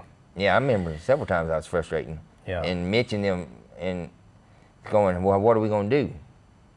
It was, what are we gonna do? Yeah. I mean, it was frustrating for a couple years because Cowie didn't have. I mean, you know, they were the only ones with it. And the thing is, I raced him as an amateur. Like, he never beat me or anything like that. It was always, and then here he is, and waxing my ass. Yeah. And he's doing it, you know, easy. Yeah. So. Okay, so you get your wrist fixed, you get back up. You came back at Unadilla that year. That was always a race I came back for, it seems like. It was terrible. I hated the timing of it? Yeah. You did four nationals there, Unadilla, Troy, Washougal, and Spring Creek. That's in Spring Creek where I broke my legs. That year? Yeah. God dang, you really were one after another, weren't you? Yeah. What happened there? I don't remember that. Man, I came through the pack. I was feeling good. I never felt good outdoors. Yeah. Like, I was feeling good. and cross-threaded up the right before the finish line. That big old jump. Okay. Yeah, I cross-threaded my foot peg. I cross-threaded my foot peg, stuck. Endo. I stepped off in midair and I landed in the hole. Right. Boom. I felt them. I'm laying there. Both of them? Both of them. Both legs? Compound, yeah. And oh. I am, man, I'm sitting there, I'm like, man, this is what broken legs feel like. And I'm like, I got my fingers in the dirt and I'm crawling to get off the track because I didn't want nobody to land on me. And still, I mean, it makes me sick right now. This is what broken legs feel Yeah, this is what broken legs feel like. So I'm getting off the track and, oh my gosh. They gave me enough meds. I'll never forget. He goes, we've given him enough meds to kill a horse. And I'm like, I don't feel it, you know? We got, it was bad. The guy that did my surgery, he was at the race. Oh, is that right? He left right then. And, yeah, met me at the hospital. I wasn't even in the rooms or anything. They went ahead and knocked me out. You got the surgery in Rochester? Yeah, okay. Right there. Yeah, and it was bad. Then I had to, get on the airplane, fly home. So that was a mess. That's another thing, yeah, it's a mess. There's nothing good about that stuff, man. No, one like that's dirty. I mean, you can talk about every wreck now, and it still makes me like I can feel it. Yeah. And that's, I mean, I know. I still have nightmares sometimes where, where you're about to crash and then you hit the ground and there's that slam, like almost like a flash of light. You're so glad it's a dream. Yeah, but it feels real. All right, so that took you out through the rest of the summer, but you didn't race again till Unadilla of 02. So what? No, it was because after I did my legs, I came back and I was testing up at Castillo's Ranch, and my bike no, it didn't lock up. We were having problems that morning, and I was suspension testing. First day went great. I mean, I was ready. Okay. Second day, I'm great. Bike wasn't so great. It was bogging, like real bad. To where I had told Bones, I said, hey, look, let's just go back. Him and my mechanic were doing everything they could, and it bogged on the face. I mean, whoa. Face of a jump, big jump? They'd step on, step off. And it wasn't even a bad crash. I don't know how, I mean. What'd you do? My legs, I stepped off, and my legs caught the top of the landing. And broke what? My leg. Compounded. Again? Yeah. Oh, no. Above it. You had plates from the first one? One plate. I had rods in one of them, and yeah. And again, this is what a broken leg feels like. Pashana comes over because he was there that day. He's like, you all right? He sat there until the ambulance got with me. Got there, and he sat there with me. It was man. I go in deep thoughts. Like, I mean, I remember like all these memories and stuff. Yeah. Those are brutal, especially when you got to sit there and you got to wait for an ambulance for 45 minutes in my legs. I was coming from Santa Maria. Yeah. It was 45 minutes. Yeah, they got there. The hospital. I'll never forget. A guy sitting next to me, and he's complaining about his asshole itching and hurting. And it's him, Lord, you dumbass. Like, I mean, I couldn't believe it. Here I am with my leg, coming out of your skin. Oh my gosh. Yeah, I'll never forget that. All right, so you heal, preparation H. You heal up those legs, and you come back again at Unadilla, and you did, again, 4 more. Looks like you probably finished the season out. Maybe, was High Point still around then? Maybe you missed the last round? I don't, honestly. Hard to tell? Yeah. It's a but you did get a top 10 at Millville. That was a good ride. Yeah, race out, yeah. That you got hurt at. So, all right, end of that season. What team are you on in 02? Because you weren't still with Mitch in 02. Motor World? No, ECC. ECC, that's right. ECC. Okay. And it was, it was to go from, Mitch, and then there's the expectation, the bikes. Yeah. And then I'm making a change. Like the arms, they turned on a dime. Like the Cowie, we had to turn with the rear end. Yeah. Here, you know, the Suzuki's, it was, I mean, sharp, which I like. Yeah. But then again, you know, couldn't get the motor out of that one. Yeah. Whatever they did to that bike in 01, they kind of built it for Pastrana. It was a little taller, longer, just different setup, and I never liked it because I rode it in 03 again, and I hated it. Really? Hated it. Yeah. And the 2000 was my favorite bike I ever had. Yeah, you said you know. So I gotta believe it probably handled okay. It was fun to corner, but it was slower than. Yeah, it was. It wasn't much torque. It wasn't alive. No. Belonged in the Walking Dead set. Yeah. Next to your place. All right, so are you still with them in 03? No, in 03 I go to Motor World. Okay. But I still had some podiums. And were they on the, was that the 250F? Started off on the 125, yeah. No, 125 that year. Well, I was with Motor World in 03. We'd have been teammates. You must have been ECC one more year. No. You sure you were Motor World? Yeah. 03. Me, Andrew Short, Hurley, and well, I didn't race much. I only raced like 1 or 2 races. Oh, maybe no, I didn't even race. Because I was West. Because that's when I started, like, I mean, I really went downhill. So all of these injuries, you know, this kind of leads to maybe some of your issues down the road. I should have seen a sports psychologist after I broke my legs the first time. Straight up. The pain and just the always being hurt. Yeah. And fighting back, it just wiped me out. Yeah. And then just like I said, the mental, then on top of that, the physical. Yeah. I should have ate better. Like I ate good, but not like the new, you know, having everything. I couldn't. Yeah, I didn't either. Like I look back and I think, man, I should have done way better with diet and with things like that. But the diet was all I knew. There wasn't. I feel like now there's plenty of people you could go to and go, hey, help me with my diet, and they would lay it out for you, top to bottom. Yeah. I don't really remember there being that back then. There wasn't. Yeah. I mean, I didn't get until you had to pay a lot of money for it. Yeah. So I needed it laid out for me. Yeah. If not, if you know, it's. So they say it's a balanced, you know, nutrition. Yeah. Now these days, I mean, they know exactly how much they're putting in their body to everything. Yeah. And I think that makes a huge, huge deal. Absolutely. So all of these injuries, as we start from 2000, 2001, 2, 3, you were big surgeries, big injuries every year. Every year. So. Were the pain pills kind of becoming a problem at that point? Yeah. The pain, you know what? I remember it was, I don't know what year it was, but I was supposed to fly out to Jeff Spencer's house.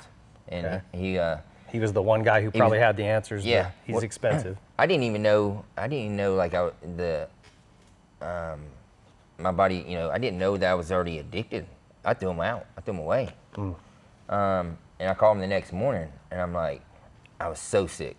It's a different kind of sick. They say it's like the flu. I was sick. Throwing up, you're sweating, your body's, you know, jolting. And I told him, and he said, Shae, I need you to call your doctor or give me his number. So, and he called me in pain pills. Well, then what happened is I got off those. I mean, I don't remember I got hurt again, but they came out with some new stuff called Ultrams. That's what I took those things years. Oh, is that right? Is it a narcotic? No, it's a non-narcotic. It was a non-narcotic. It's supposed to be. Now it's a narcotic. I took a bunch of them, like a bunch. Because Ultrams, I never even heard of that. That's what they give you. Like if you go to hospital and stuff, that's what they give you. I mean, it's like that's what they give you instead of giving you a Percocet. Yeah, I had years ago. I guess I was done racing, but I had kidney stones really bad. Oh, those are lovely. So I had a procedure where they try to break it up with sound waves, and that didn't work. So I'm taking Norcos before, general anesthesia for that procedure, Dilaudid or whatever they were giving me. Went home, it didn't work, so pain pills for a few more days. That come in for a different procedure, general anesthesia again. Then pain pills for about 2 weeks until that, you know, there was they had to put a stent in and all this stuff. Brutal. So it was about a 2-week window where I was on a crap ton of pain pills and meds and anesthesia. But I genuinely needed it. Yeah. So as soon as they took the stent out and it was like I was good, I came home and just cold turkey quit. Yeah. And I felt exactly what you're talking. I was sweating. I'm like, something's wrong. I must have an infection. Like, holy crap. And I called the doctor and he goes, well, do you have a temperature? And I'm like, no, I mean, it doesn't look like it. And he's like, is there any redness or swelling? And I'm like, no. And he goes, you might, how long, you know, we got to the bottom of it. He's like, oh, okay, you're probably just having some withdrawal issues. And dude, that scared the hell out of me. It's the first time I'd ever felt that. How long did it last? About 3 days. I mean, the first day was the worst. Yeah. And then it just tapered off about 3 days. Like you're sitting and you're like, man, it's rough. Yeah, people, it's real bad. And then, you know, like for me, I remember, you know, I had some family members that had some problems with drinking. I always told them it was mental. I'm sitting there and I'm like, I feel like God brought this, you know, to me a little bit to let me see, but obviously to spread, you know, put the word out there too. It's, you have to, and we had to race, you know, we race hurt. We did, you know, a lot of stuff is different now. It tore me down, man. It still tears me down. It was a fight. Were you taking pills even during some of these seasons while you were racing? Yeah, I was taking Ultrams. That's crazy. Yeah. Like I just can't imagine. Like in 04 is when I started. Like 03, 04 was whenever. Because Ron was doing that same thing. He had the exact same issues. And he was saying, I was taking Norcos two at a time, multiple times throughout the day and racing, like on race day. Yeah. I remember, because But at a point, you need those just to feel normal, right? Like that's all you're doing. That's what addiction. All you're doing is feeling normal. Yeah. And you don't feel good. You don't feel nothing. Like you just don't. Like a lot of people sick. Like, you're not sick. Yeah. But it becomes a job. I mean, it becomes such a, like your work. You can't even, like, to go out of town. You got to be so far ahead of the game. So what do? Then you start buying them off the street. And then that becomes, you know. That creates its own problems. Yeah. Yeah. And he's got real good stories. I mean, Stefan. Yeah. So, all right, we'll jump back in here at 03 because you did have some podiums. Indy, Daytona. Daytona had to feel good. Yeah, I felt. I mean, honestly, I was back. I felt like I was back to me. And as you can see, the next one I get 20th. That's me and Brown. Me and Brownie were, you know, we always, you know, stayed together and rode together every day. Okay. So we figured we'd go out and practice. He'd get a few laps. I'd get mine. He had to go right away. I like to go a little slow first, you know, lap or two, and then we'd slow up and we'd jump in with each other and we just push. Okay. It was always first or second lap times. It got me going. That's what I mean. It really worked for me. Yeah.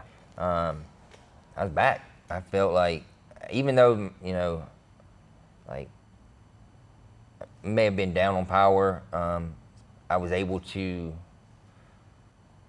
basically make things happen. I could, Daytona, all this. I mean, once I started believing in myself again, I think that's the biggest thing. Yeah, well, the talent was there, obviously. It's getting that mental game. Yeah, the mental, it's that's what could have been the biggest. So did you guys crash, or what happened there? In qualifying, or what? Main event. I was passing Brownie on the outside, sweeping him, and there's a lap rider that was caught in the middle. I don't want to say his name or anything, but he saw Mike, so he drifted and caught me and tore all the ligaments in my thumb. But my thumb was stuck out here, so it was like put it back in place, and that hurt like hell. I'm sorry, but fingers and toes, man, yeah, they hurt. They hurt, I know.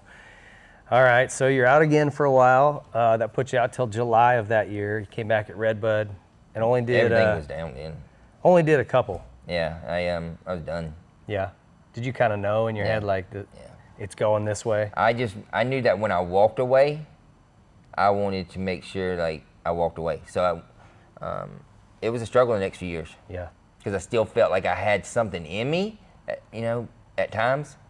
But then I love riding my motorcycle.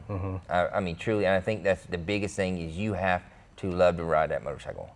But racing it, yeah, That's where I'm at. I still love to ride. I have zero interest in going racing. Yeah. It's a different thing. It's, the atmosphere, just everything about it. You know, you're riding with your buddies, and you know, you're being you. You're riding against you. You're pushing yourself. Yeah. And you're doing that in a race, but you still, at times, I think you race other people. You know. Yeah. That's what I always say. Just race the track.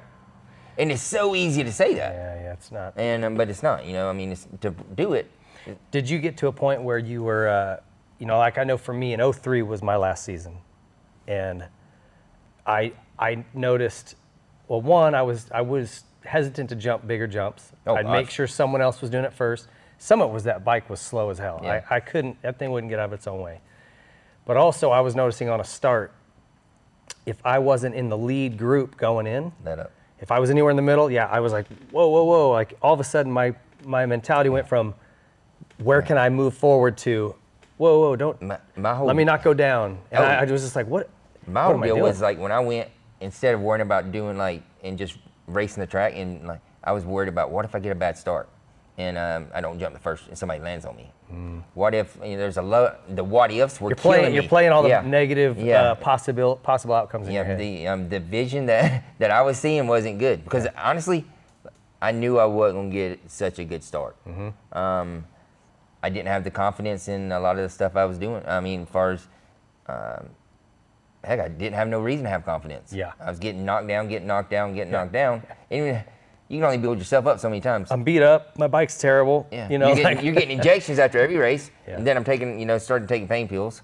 Then I had my baby. Oh yeah, right then. In 03. Oh, all right. So a whole lot changed because then life wasn't so much about me. It was, you know, family man. Were you married at that time? Yeah, I got me. Yeah, it was just different. It was a different feel. I went to the gate with a You know what? When I got beat, I didn't care. Yeah. I think that's the biggest thing is there was no. It didn't hurt me no more. Like I could get beat. Like normally when I'd get beat, I'd be basically bawling my eyes out. Like I was mad. I was hurt. Yeah. Ripped my heart out. But now it was like I was content. Yeah. I don't really see how guys do that today. They have kids, you know, early in their career and just through the whole time through. For me, I went even worse. Like when we talked about those negative things, I'm thinking, what if I get hurt and then I can't, you know, I want to be able to play with my kids, all these things I want to do with them. It just changed my perspective and my priorities. Yeah, big time. So I don't know how these guys did it. And you know, you got them at the race. You're sitting there and you're, you know, like Craig. I mean, he's unbelievable. And how, you know, it changes your whole perspective, makes you a different man. Yeah.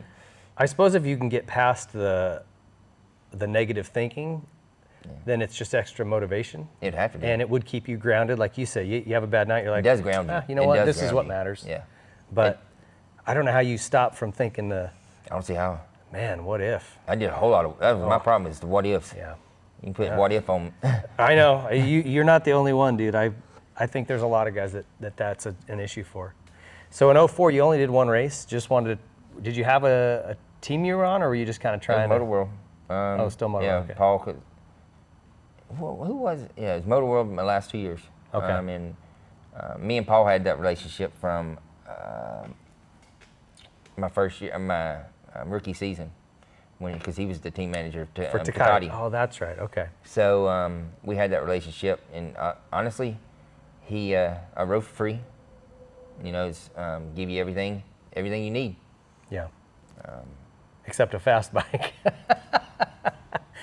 I'm confident. I needed a lot. Then it just wasn't the bike. I needed a lot. Yeah. And you know, like I said, so you only did one round in 04 and then one round in 05. What's my race in 04? You did Houston. Maybe that was. Yeah. Would have been maybe the opener. I'm not sure. It was the opener. And again, you know, like some of the jumps, rhythm sections. The guy like Stewart, you know, who's out. He's honestly, he can seat bounce anything.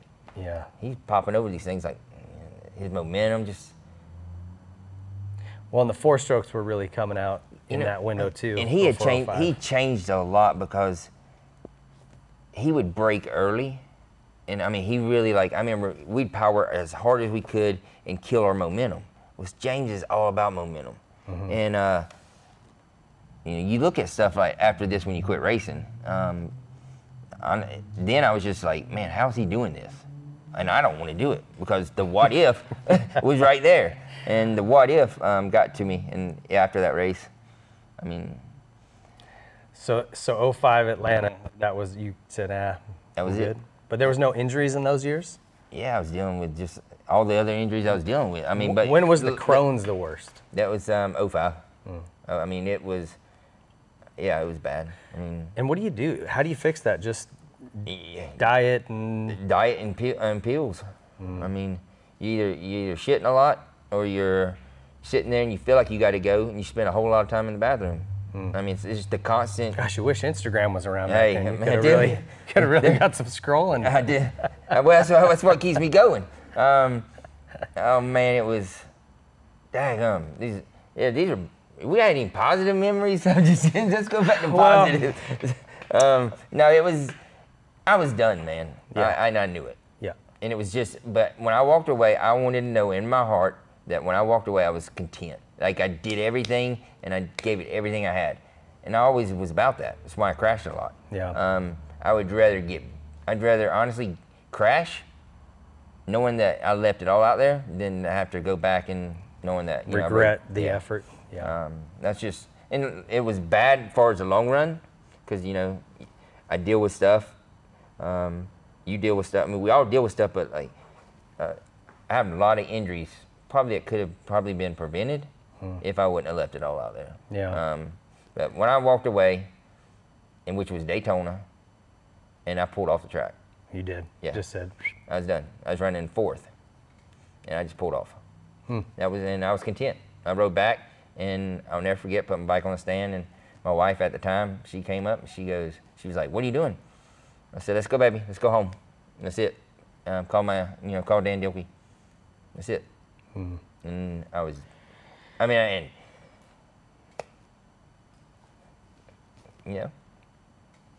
it.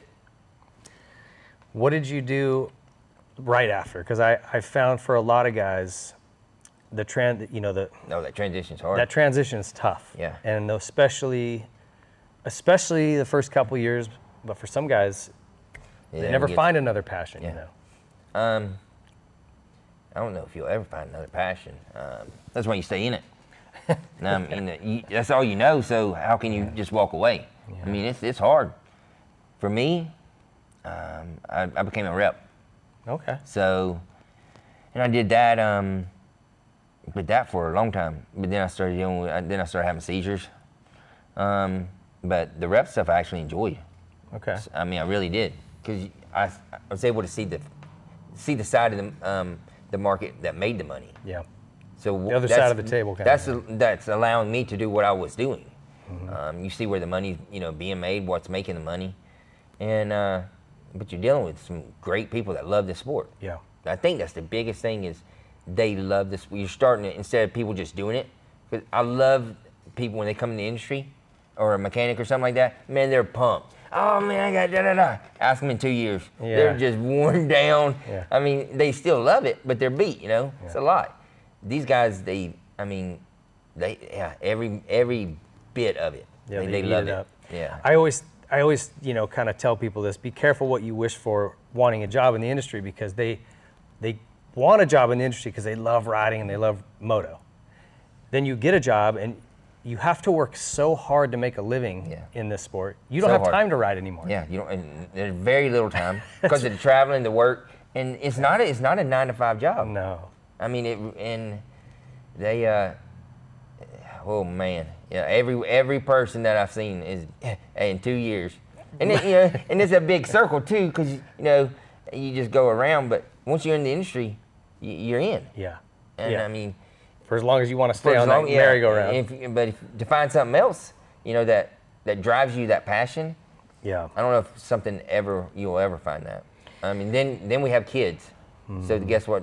Brings us right back. Right. If it's not, some sort of, if it's not, motorcycles, it's some sort of racing or, competition. I need it, but then it's bad for my kids. It really is. So, because I became my dad. Yeah. Well, just remember then the things that you wanted from your dad. Oh, my dad. But that also the way he pushed you was probably good. Yeah, that's what I always tell. I mean, back then I was like, man, why can't you just, you know, be there and just, you know, give me that hug. Yeah. But then now, I wish he would have been harder. I mean, I love the man for everything. Yeah. But it, you know, makes you who you are. But then you don't see the way the man that I was 22 years ago is not the man I am now. Yeah, I'm smarter, I'm wiser, but you know, I want a different. Like I want that push. Don't sit there and pat me on the back. You know, tell me. Just be honest, straight up. Yeah. Shae, that was crap.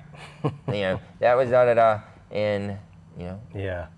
And if you don't see it, I'm telling you. Yeah. So, so you repped for a little while. How long did you do that for? Years. And you know what I was good at? I mean, like I grew the territory, but I think that the territory was it was down in Florida, and then I started. My wife, it was she couldn't be down there. She wanted to be back home where her horses were. Oh, you guys moved to Florida for that? We I were, didn't know that. Okay. Yeah, we're down in Brevard, Brevard County. Oh, where's that? Right around like Cocoa Beach. Okay.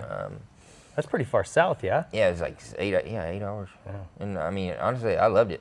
Okay. I mean, not because I was down in Florida. I loved, I worked 2 to 3 days a week, and family man. Yeah. I loved that content. Yeah. I loved that, just that waking up every day, and I didn't have, it was laid out, and just a lot of driving, a lot of soul searching, but I mean, it was good soul searching. It was, come home one day, can't take this no more, and moving back to Georgia. Well, you're not taking my kid, you know. Yeah, that's what happened. Did you come with her? Yeah, I packed everything. No, she went. She was in deep depression, this and that. I packed everything, had everything, moved back. And so I had a job up here with WPS, but that put me in a, when I was coming off the pain pills, they put me on Suboxones. And this is the whole. Which is what? Suboxone. It's what they use to get people off, the pain pills. Yep. Well, it just came out. They put me on Xanax. Xanax is my drug of choice. Great drug, but bad drug. Yeah. So I don't remember a lot of stuff. I mean. Yeah. I wrecked a is lot that when you came back? That's when it kind of got. Yeah. That was like the worst of it. Yeah, because I was just. I mean, I finally got off the pain pills, and thought I was doing good. Like I was pumped. I was like, 3 Suboxones a day. I mean, that's what they had me on at first. Then I don't remember a lot. Yeah. I mean, honestly, I really don't. I wrecked a lot of cars. It's bad when you go to get a car fixed, and you take the car that they gave you back, and it's totaled. Oh man. Yeah. So, I mean, and you don't remember. You're arguing with them. They call you up on the phone. I didn't know. What are you talking about?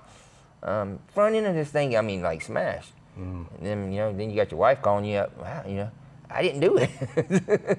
So, and you're being like I'm not lying. Like I really didn't. You don't remember. And I wasn't taking. I was taking it as prescribed. Yeah.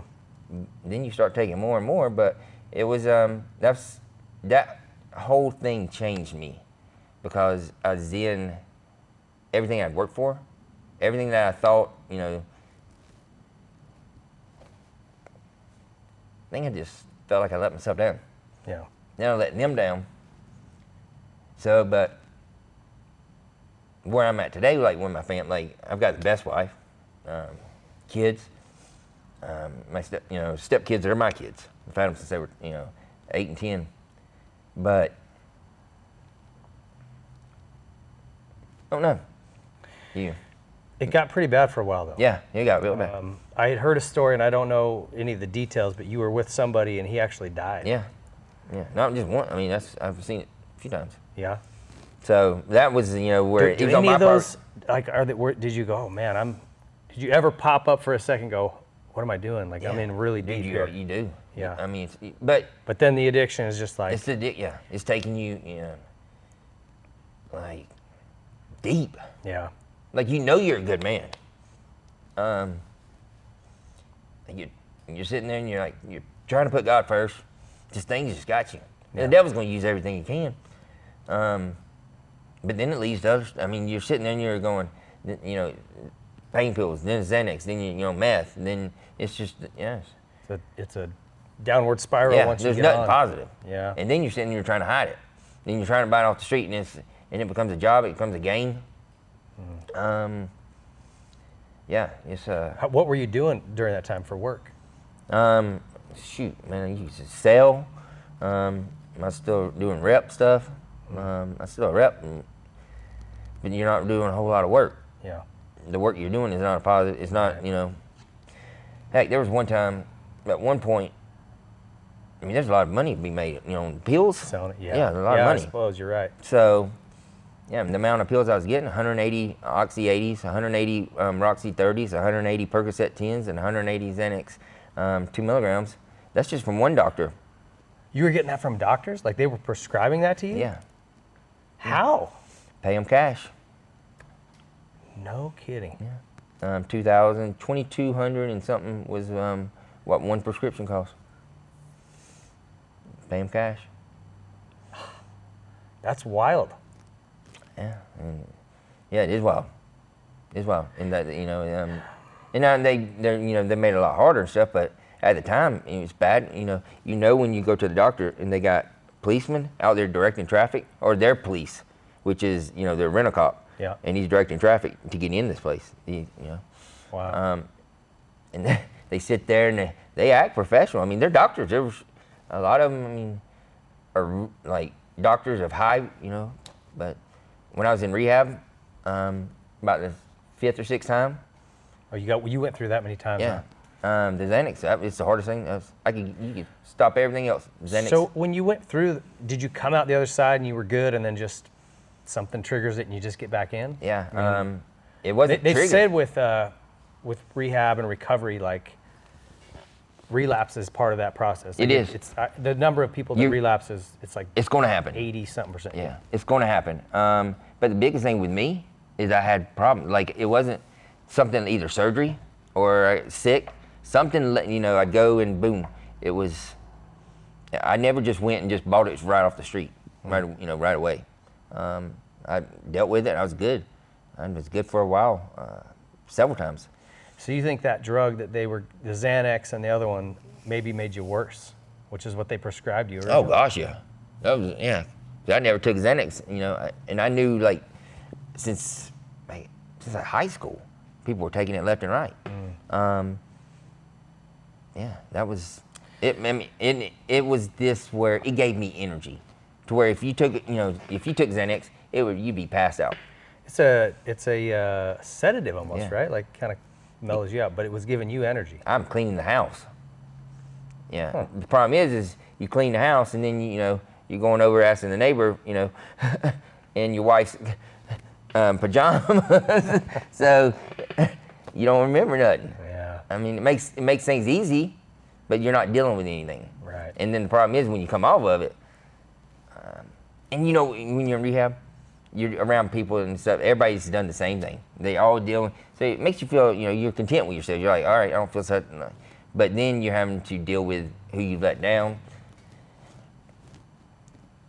I'm sure that's the hardest part of it all. Ooh, yeah. So we then you got to go. Your dad you always want your parents' approval. Yeah. So and then your mom, she loves you no matter what. Yeah. But they come up to see you and stuff like that. You're just you feel good, because you're finally getting over that hump. But after the second time, you're gonna go through crap. Like you're sitting there and you're talking about. I knew I'd fail again. After a while. But then you get so tired of it. You get so sick, and it's like, why? He's gotta lead to depression, right? Like, oh God. Like deep depression. Yeah. And then that's a vicious cycle. It's you sit there and you cry. You have no energy. There's no motivation for like you just you're sick. Numb and sick. Huh? Yeah. That was one point where when I came off the Suboxone, I looked at my wife, and I said, I need to feel. It was 65 days of pure hell. That's what they use to get people off heroin. That's what, you know, this is 65 days of pure hell, of shitting, throwing up, shakes. I mean, it was terrible. But I'd be out there at 2 o'clock, 3 o'clock in the morning. Is this all you got? You know, you're screaming. Yeah, I had to get mad. I had to get, you know. Was that was that kind of a turning point that was for it. you? Yeah. I mean, I knew right then. I was done. I mean, I was way over it before, but then I was dealing, you know, it's like. That was the last straw. Yeah. When was that? How long ago? Oh, man. I couldn't even tell you. Honestly, it's been so many years. Yeah. Been a while. Yeah, it's been nothing but positive and, What was the hardest part of all that? Like the lowest point for you? Did you ever go to jail? I went to jail, but I got out, you know. Oh, okay. I think the hardest part was after my mechanic died, after Top passed. Oh, that was the guy that passed. Yeah. And I think. I didn't know he was your mechanic. Yeah. From Grape Eight. It was Grape Eight. It was Grape Eight? Yeah. Oh, I didn't know that. Yeah. And he was at the house the day before. So it was like, it's just. And if I heard the story right, you guys were trying to get some wire to turn in or something, and that wasn't Grape that passed that in. wasn't Grape. Yeah. Okay. No, he was still in copper. Copper. He was on my property. Yeah. And on the something track was that we were live? Yeah. He went and cut off one of the main boxes. I was down at the other end. Yeah. I didn't know what was. Did you know that guy? Yeah. Oh, okay. But yeah, it was a bad deal. How did Todd die? Heart attack. Oh, I didn't know that. Yeah, heart attack. Gosh, what a bummer. I had no idea. That was the lowest. I always liked Grape Eight. He was a good man. He's all heart. That was a big boy. He was. He was. All right, so after that, you know, that screaming at the sky, you kind of make a turn. What's next? How do you dig out of that? Well, you only got one way. Yeah. I mean, it's What'd up. you start doing? You're teaching. Yeah. Okay. Yeah, I mean, what else? What else are you pretty much gonna do? So then, then it becomes, like what I do now. It's not so much about motorcycles. It's about life. Because we all need direction. We all need routine. We all need, when I get up in the morning, first thing I do is make my bed. I mean, that's the start of that day. Yep. Then it's like goals, dreams. Know that they do come true. Know that you're gonna get knocked down. Know that you're gonna go drug through hell, because life ain't, But know that you put God first, and you fight. Yeah. You never stop fighting. And if you want it bad enough, I should have to come to you and say, hey, look, you need to go jogging, or you need to do this and that. If you love this and you're doing it for yourself, I shouldn't have to tell you. I give you a list, like you know what to do every day. Why should I have to? I'm not a babysitter. You can't motivate them. Yeah. Yeah. I mean, it's laid out, and if I have to do that, then we're here. I'm here for the wrong reason. Yeah.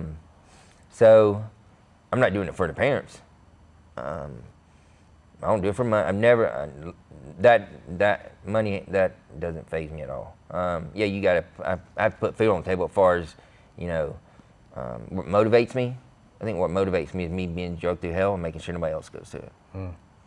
Do you talk to a lot of kids that? Oh yeah. Do you see people going through that same stuff? Oh man, especially back in when some of the riders, I guess probably Stroop, and Izzy and them, when their years were coming, that's when it was real. I mean, it was real tough. Now it's gotten where it's harder to get. The doctors and stuff aren't, because I blame the doctors at first. If they're selling you this stuff, that's insane. I've never heard that. Yeah. I've never heard such a thing. Yeah. We talk about the problem is that it gets sent across our borders and sold underground. Well, a lot of people have to go to Mexico. We go down, and I don't even have to go to a pharmacy. The doctors have it there. That's crazy. And then what happens when they get, or somebody dies, they just go to another country, whatever. They bail out, but they've made so much money, because I mean that was a money market. I mean these doctors were making a lot of money. A lot of times they'd have somebody that would rent this, building out and all that stuff, or have the buildings and stuff. They bring the doctors in. I mean it was money. And if there's a dollar to be made, somebody's jumping on it. Yeah. And then once somebody sees it, somebody else is jumping on it. Yeah. When you're just a little country white boy from stop. I mean, I didn't know no better. Yeah. And it was just mental. I was, it was. I learned a lot. This is something with Ron, and I talked to him kind of back when he was going through his deal. Your mind is so powerful. Like he said he needed the pills because his back hurt. Mm-hmm. But he goes, there was nothing wrong with my back. Yeah. But in my head, my back hurt. You ever seen people like they go in to have surgeries? They keep having surgeries. They find reasons. Yeah. That's what they. So it's just that addiction. When it tells you it needs something, your brain will come up with whatever. It comes. I mean, it's deep. It's. Does that mean you experience that same thing? Yeah. Yeah. Yeah. I mean, I remember sitting there and I'd be like, man, I gotta find them. You know, so and so's out, so and so's out, so and so. I mean, you're stealing. You're stealing these pills from, you be at your grandmother's house, you be, at a friend's house. You're constantly looking. Yeah, man, that's all that's on your mind. Mm-hmm. I mean, that is all that's on your mind. You will lose relationships, you'll lose everything for this. But how can something so little have so much, and do you think, you said your family had some addiction issues, alcohol on your parents' side. Do you think that's got anything to do with it? Do you think there's some genetic to it? Or do you think you can say genetics, but I just think that was what was part of my life. Once you get in, it can happen to anybody. Yeah, it can happen to anybody. Yeah. I found that, like I said, with that one experience, and it scared. It was just enough where I could get out, and it scared me. I was like, wow, that can happen. That happens quick. It happens real quick. Yeah, I mean, what do they say? Like 2 weeks or no? It's only like a week and a half. I was about 10 to 12 days, and I mean, like I said, I was really sick. It's a different kind of sick. It's not did you have the jolts, like your body's just sitting there and you'd be like, and then just jump like bad? I had the chills. I felt like, I guess more like the flu would be the best way I could describe it, but definitely like, I don't know. Like coming off Xanax, you go into like serious seizures and stuff like serious. Well, what was the deal with your seizures? Did you actually have a seizure disorder? Yeah, just trauma and stuff like that. But I was already having them before the Xanax and stuff. That just brought out even more. Yeah. Every day. Really? Yeah, every day. Bad ones, like falling through the walls and stuff. So that's tough because if you're trying to drive to go do anything. Oh yeah. You're lucky you're alive. I'm very lucky. There's they've not from the seizure. I had surgery one time. I had double pneumonia, and I told them when I woke up. I said, "Hey," I said, "something's not right." I said, "something's not right." I knew right away. Yeah. That night, the only reason I'm here, it was all God. I am dead. My mom heard me fall. I was going to the bathroom, and a cop.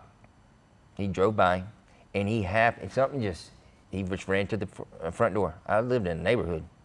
He ran to the front door, and he didn't knock. My mom will tell you the same story. My dad will tell you the same story. There was. I started CPR, and you had a seizure and stopped breathing, and I didn't even have a seizure. Oh. I knew right after surgery, as I was coming back to, something just was not right. And they didn't know I had double pneumonia at the time. Yeah. So, yeah, it... started CPR and called 911. That's all they could do. But when I came back, my dad was like, he thought it was pills. He took all my pills, everything, and which was fine with me. So I wasn't really withdrawing or anything like that. It was dealing with that, but I'll never forget the day I found those pills. It was like Christmas. So, a whole bottle of them. But, it's amazing the things that you go through, and you see, then you see other people, you have your vision and stuff like that. It was, that's why I do what I do now. Yeah. It's because kids need, and a lot of them don't know no better. They teach you, honestly, about the strong drugs. The pills are what kills you. I did a shitload of meth, I did a shitload. I was a professional. How deep did that get? Were you doing heroin and No, I never did heroin. Okay. Never saw anything other. I mean, it was all to help because when you come off the pain pills, well, when I do the meth, all right, that's 2 days of sleeping. All right, that's how I got off pain pills. And I used to use, so it got deep. I mean, anytime you can do something so little, you're still deep because of the people you deal with. Yeah. And you know what, some of the best people I met, some of them, I mean, you'd look at them and be like, like judgmental, because we all do it. I mean, some of the best people I ever met were some of the worst. I mean, like the lowest, because they're real. They don't feed you no crap. They're real. They tell you, Shae, you got to get it together. You're better, and then you're telling them the same thing. Like but they're real. There ain't no fake. There ain't none of this. Look at this. My life is so great here. They're just real. That's what we need. I mean,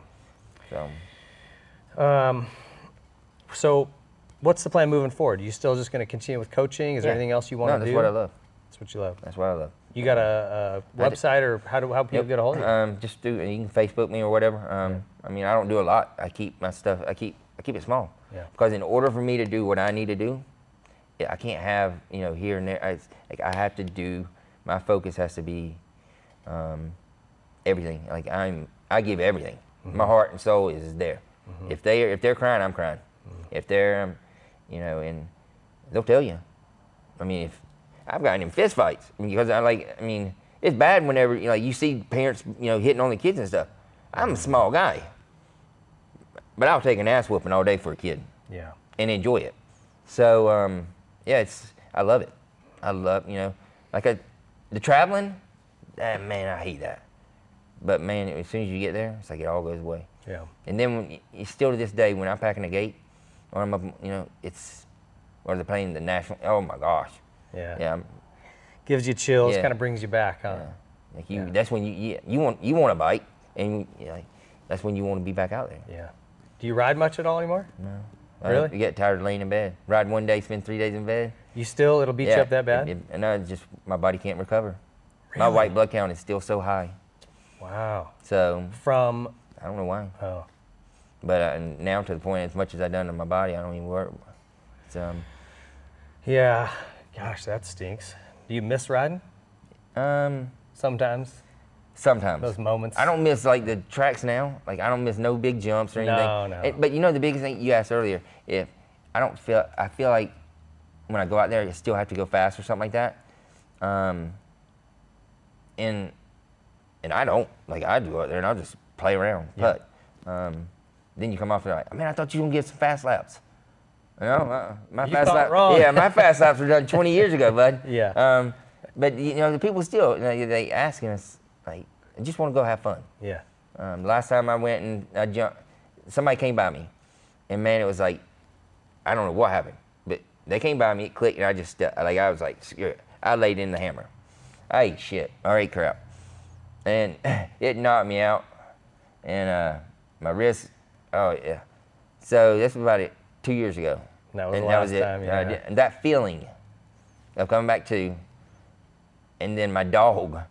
When I came back to, my dog had found. He's licking you. He was there. He came all the way across the track to all of everybody, and he was there. So, it was a bad. Can't do that to your dog. No, my dog. Anybody, especially now. He won't go anywhere without me. Yeah. He's my boy. He's my boy. Good dogs are, man, there's nothing like them. And the thing, he won't, I don't even have to keep a leash on him. Is that right? Yeah, what is it? He's a mix between a boxer and a pit bull. Okay. So, well, he'll fight for you too then. Mm-hmm. What about your kids? How are they doing? What are they into? You said the one barrel races, your stepdaughter. Yeah, no, my daughter, she barrel races. Oh, that's your daughter, okay. She takes it serious. It's all everything is all me. I've had to sit there and be like, look, baby, you've got to slow it down.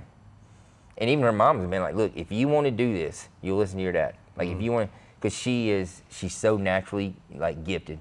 She's good. She really is. She's got she takes since she's 9 or 10. I mean, the horses are her life. Yeah. She takes care of like 8 horses. She gets up at 5:30 in the morning. She feeds them. I mean, you don't have to tell her. How old is she now? She's got to be 16. Okay, 16. And she's a pistol. All mouth. You can put her in the middle of a room of 1 million people. She know 1 million people when she left. She's bulldog mouth, Chihuahua ass. Her driving is terrible. She's all me. Yeah, she got a lot of your. She fights. Yeah, she fights for what she wants. Like she is a go. She loves this. Yeah. I mean, it's like really, Skylar, you got to slow it down, baby. It's not nothing to do with burnout or anything. It's to do with the fact that she's. You don't want to see her get spit off and Yeah, get hurt. no, she's not able to. You're not able to just focus like, because she wants it that bad to where, you ever like, okay, races, coming, you get the race and you're like, I just want to go have fun. 'Cause you're trying to take that pressure off of yourself. Yeah. That's what she puts that much stuff on her that when it's time to show what she's worked for, she's kind of bailing herself out, and it's not. She needs to enjoy it. Yeah. That's the biggest thing. If I can tell anybody, enjoy it, because if you love it, I mean, that's what a lot of people. We need to learn to love our motorcycles. That's your girlfriend. Squeeze her, hug her. She's got to learn to enjoy it because she enjoys it through the week. But the barrel racing, she enjoys it. She loves it, but she doesn't lay it out all out there on the line like I know she can. And she lives with her mom, and. Are you guys okay now? Oh yeah, you and Mom? we great. We get along way better. Okay, good. She. And what about your folks? You good with them still? Oh, unbelievable, man. Me and my, honestly, everything I went through has made us. So I mean, honestly, I've got the best. I mean, we're strong. Folks, yeah. Yeah, we're strong. My brother. His how's kids, he doing? He's good. His kids are, he's got Christians racing, and I'm hard. Like it's hard, like, cause it's my nephew, and I want to be, hey, that was a good job, but it ain't that way. Like I'm honest with him, but it's work. Yeah. This is you say you want to do this. Like Edge was saying, you can be if you want to be the weekend warrior, we can go be the weekend warrior. But if this is what you say you want, and you really want it, this is how it's gonna be, and you lay it all out. And I don't care, 10 years old. Well, I know how serious it was for me at 10, and I want to keep it fun. Do your work, it's fun. Yeah. But it's doing your work. Yeah. And it's not so much because when he puts that helmet on, that's his life. If you're not taking it serious, if your mind's wandering, that's when we get hurt. Yeah.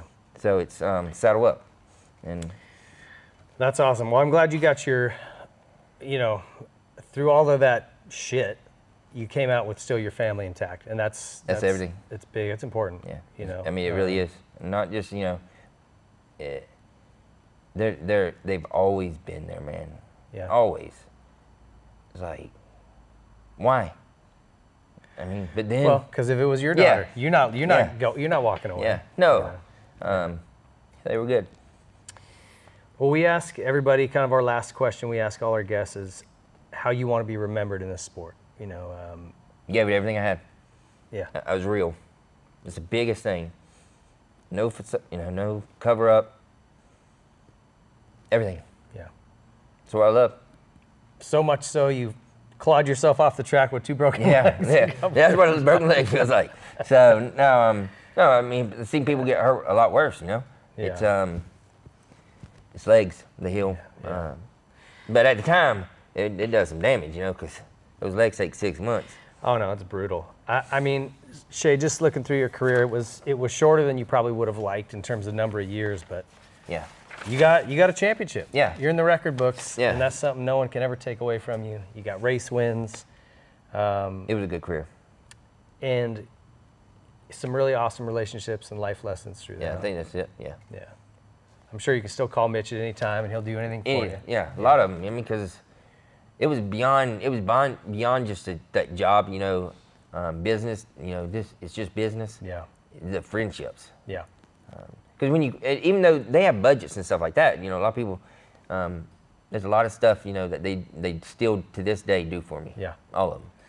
Yeah. Well, especially Mitch. That guy's special. He is. You know. You won't never see another. I mean, a lot of people don't understand, like, a lot of these teams spend their own money in order to run these race teams. Well, Mitch spends a lot of money to run his race team. So I just found this out, is that Star Yamaha, you'd think this team, 6 out of the 7 last 250 Supercross titles, 2 out of the last 3 450 championships, indoors and out. That's unbelievable. And he's still putting his own money into it. Yeah, still. I mean, he's got 47 riders under his tent. I know, he's got oh man. You know, in a lot, but that's what these guys that love it. That's what they do. And they love it. But you have to perform. Their first, you know, they bring these kids up, and a lot of them are like, man, I wish I was that kid. No, you don't. Yeah, no, you don't. Because you're not ready for it. Yeah. You know, the first year is easy. Yeah. You don't have, you know, it's just go out there and learn. Yeah. The second year, then it gets. Yeah, it's business. Yeah. And then you're stacking weights on your back, and waiting for that moment where you go across the line and go. Oh, hey, was Deegan them down there? Deegan was down there the first day. I mean, honestly, like, how do he look? He's typical amateur kid in his place. He actually caught and passed Justin Cooper in a moto, and 2 turns later tipped over and fell. Yeah. So, very fast. The maturity is got, you know. Well, yeah, he's a typical amateur. He can haul ass, right? Yeah. It's But they were doing a 35-minute moto or whatever, so. But it's not under any race conditions. Right. I mean, it's practice, and that's what I tell. A lot of them go to the tracks and they're like, oh, I was, you know, faster than so and so, or I was, you know, doing this everything he was doing. Yeah. Put him underneath race conditions, and 39 other guys that can do the same thing. Yeah. It's different. I will say I feel like Brian is doing the right things for him. No, Brian, he's unbelievable. He's way ahead of his time too. Like what he's done with marketing and stuff like that. Brian was way ahead, but on top of that, he's a smart guy. Yeah. And making the right decisions, even for the rest of his kids. Yeah, I feel absolutely. Like Yep. So. Well, dude, thank you so much for taking the time. I really appreciate it. I know some of it's painful memories. Yeah. And some of it's painful for me. Yeah. We both dealt with it. So, no, they're good, but you know, they're memories. Yeah. So. Absolutely, buddy. Well, it's great to see you. Thanks so much. Man. Stay Awesome. tuned. We're going to be back to wrap up the show. I wanna be bad with you, girl, like we're robbing a bank. I wanna be mad at the world, like it took you away. Welcome back, folks. That was Shae Bentley, your 2000 Supercross champion on the West Coast. I want to thank him for his time coming in. It's definitely a little bit of a drive for him to get here, and I appreciate his time. Obviously, he and I have a lot of shared memories, especially from that 2000 season. And a lot of people think that we didn't like each other or there was some drama over that. Obviously, I would have loved to have won that championship, but like I told him, Shae's a great dude, and I'm happy it was him if it wasn't me. And I appreciate his willingness to come on and share some of his struggles. There's probably people out there listening who've either been through that, maybe going through that kind of stuff, and I feel like when people can be open and share that, kind of the depths of where they went, it helps those folks to feel not alone and like you can get through it. So that's not easy for him to share, and I really appreciate it. So big thank you to Shae for coming in. Thanks as always for watching and supporting our sponsors. We go way out of our way to make sure that we only partner with brands we really trust. So if we recommend these products, you can trust them. You got my word on that. So thanks for watching. Stay tuned as always. Lots more good shows coming up. The Whiskey Throttle Show is brought to you by Yamaha. Join the Blue Crew today and take advantage of all that Yamaha has to offer, including amateur racing trackside support, awesome Yamaha contingency, Jason Rain's demos and instructional classes, and frankly, the most high-performing motorcycles available on the market today. Whether you're looking for a 4-stroke, a 2-stroke, a side-by-side, a quad, a boat, a generator, Yamaha prides themselves on absolute top-level quality and reliability. Rev your heart with Yamaha and join the Blue Crew today. Sore necks, aching legs, tight backs. Our bodies aren't designed to be constantly tense, but what can we do about it? Help your body relax with TheraBody. TheraBody creates effective, natural solutions to take charge of your daily wellness. By combining education, innovation, and over a decade of pioneering technology, TheraBody makes wellness more accessible for everybody. A traumatic motorcycle accident led TheraBody founder Dr. Jason Westland to create the Theragun for his debilitating pain. Now the Theragun, the only physician-created percussive therapy device, uses a scientifically calibrated combination of depth, speed, and power to relax and release your deep muscle tension. Recovery Air is Therabody's world-leading pressure compression therapy system that flushes out leg soreness so you can bring on peak performance. Most electrical muscle stimulation is ineffective. Instead, Therabody's sleek Power Dot takes away the guesswork with an intuitive app that customizes intensity and placement so you recover faster. Regular foam rollers hurt. Therabody's Wave series delivers powerful vibration and pressure to help you recover with less pain. Don't settle for mystery CBD. Therabody's TheraOne range of topical and ingestible full-spectrum USDA-certified organic CBD products are redefining high-potency CBD for wellness and recovery. 250 professional sports teams exclusively use Theragun and other Therabody products to take recovery into their own hands. Method Race Wheels, bringing you the lightest, strongest, fastest wheels in off-road for your truck, van, sprinter, UTV, or SUV. They've been dominating the Baja 500 and 1000 and every major off-road event around the world for years with high quality and performance. They also look amazing. They come in a bunch of different styles and colors for your rig, so check them out. You can get 20% off a set of wheels using our code Whiskey Throttle. No capitals, no spaces. 20% off using our code. Check them out. Also, coming soon, the R1M project. Method Race Wheels makes a dive into the motocross world. Stay tuned. Troy Lee Designs is the leader in off-road motocross apparel and style.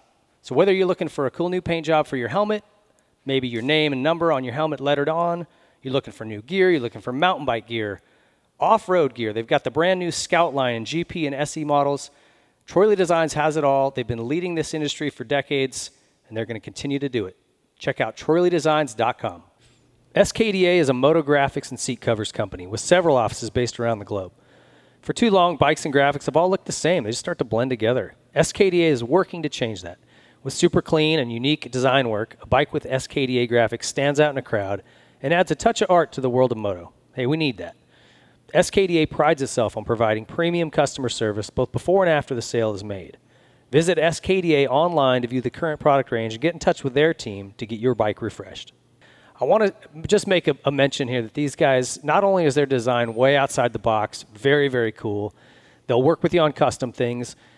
The products are incredible. Okay, they'll speak for themselves. But what's really awesome, and you'll notice this the minute you order one of these, man, they give you an email saying, hey, the product's been shipped.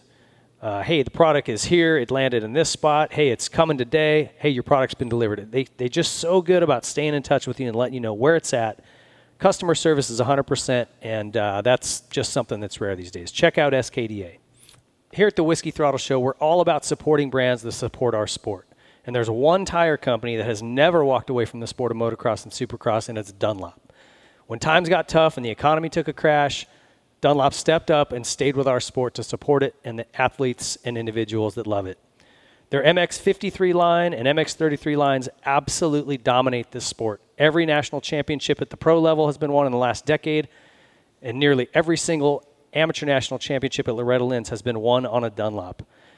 So if you're looking for high performance, you're looking for amazing quality, and you're looking to support a brand that never turns its back on our sport, there's only one choice for you, and it's Dunlop.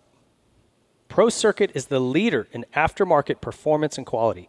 Whether you're looking for a little more horsepower out of your engine, some quality hard parts to improve the way your bike feels and looks, better handling through suspension or linkage arms, Pro Circuit is where you need to stop. It's your one-stop shop. You can go in there and get everything you need to make your motorcycle go from average to exceptional. Pro Circuit's got enough #1 plates on their wall to side an entire home, and there's a reason for that. They're very, very good at what they do. The highest quality products with one goal in mind, and that's winning. Check out ProCircuit.com. Nihilo Concepts is leading the way in aftermarket hard parts. With their secondary on-switch device, something that was much needed in this sport, they've been innovating and bringing new products to market. Their latest is the new Nihilo Run Cool brake pistons. They're designed to be stronger than stock and provide exceptional cooling performance with less brake drag. Most OEM calipers pistons are made from aluminum that just can't hold up to the heat and extreme demands of serious racing. When they get hot, the aluminum will distort, causing loss of hydraulic pressure and brake failure. Nihilo's Run Cool pistons limit the area that boiling hot hydraulic fluid is able to come in contact with the piston, leaving 2/3 of the piston volume in open air with breather holes to enhance the cooling ability.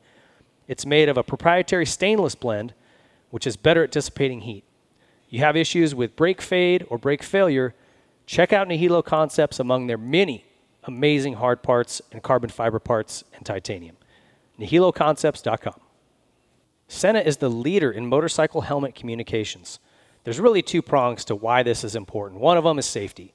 If you're a dad who's watching your kid out on a track, being able to communicate with him about a rider down or a track situation is imperative. You don't want him coming over a jump and seeing a rider down and getting himself involved in that. So from a safety aspect, it's huge. You can also coach them. So if you see them taking a line, doing something that they could be improved, it's very easy to just click a button and speak to them right in their helmet in real time.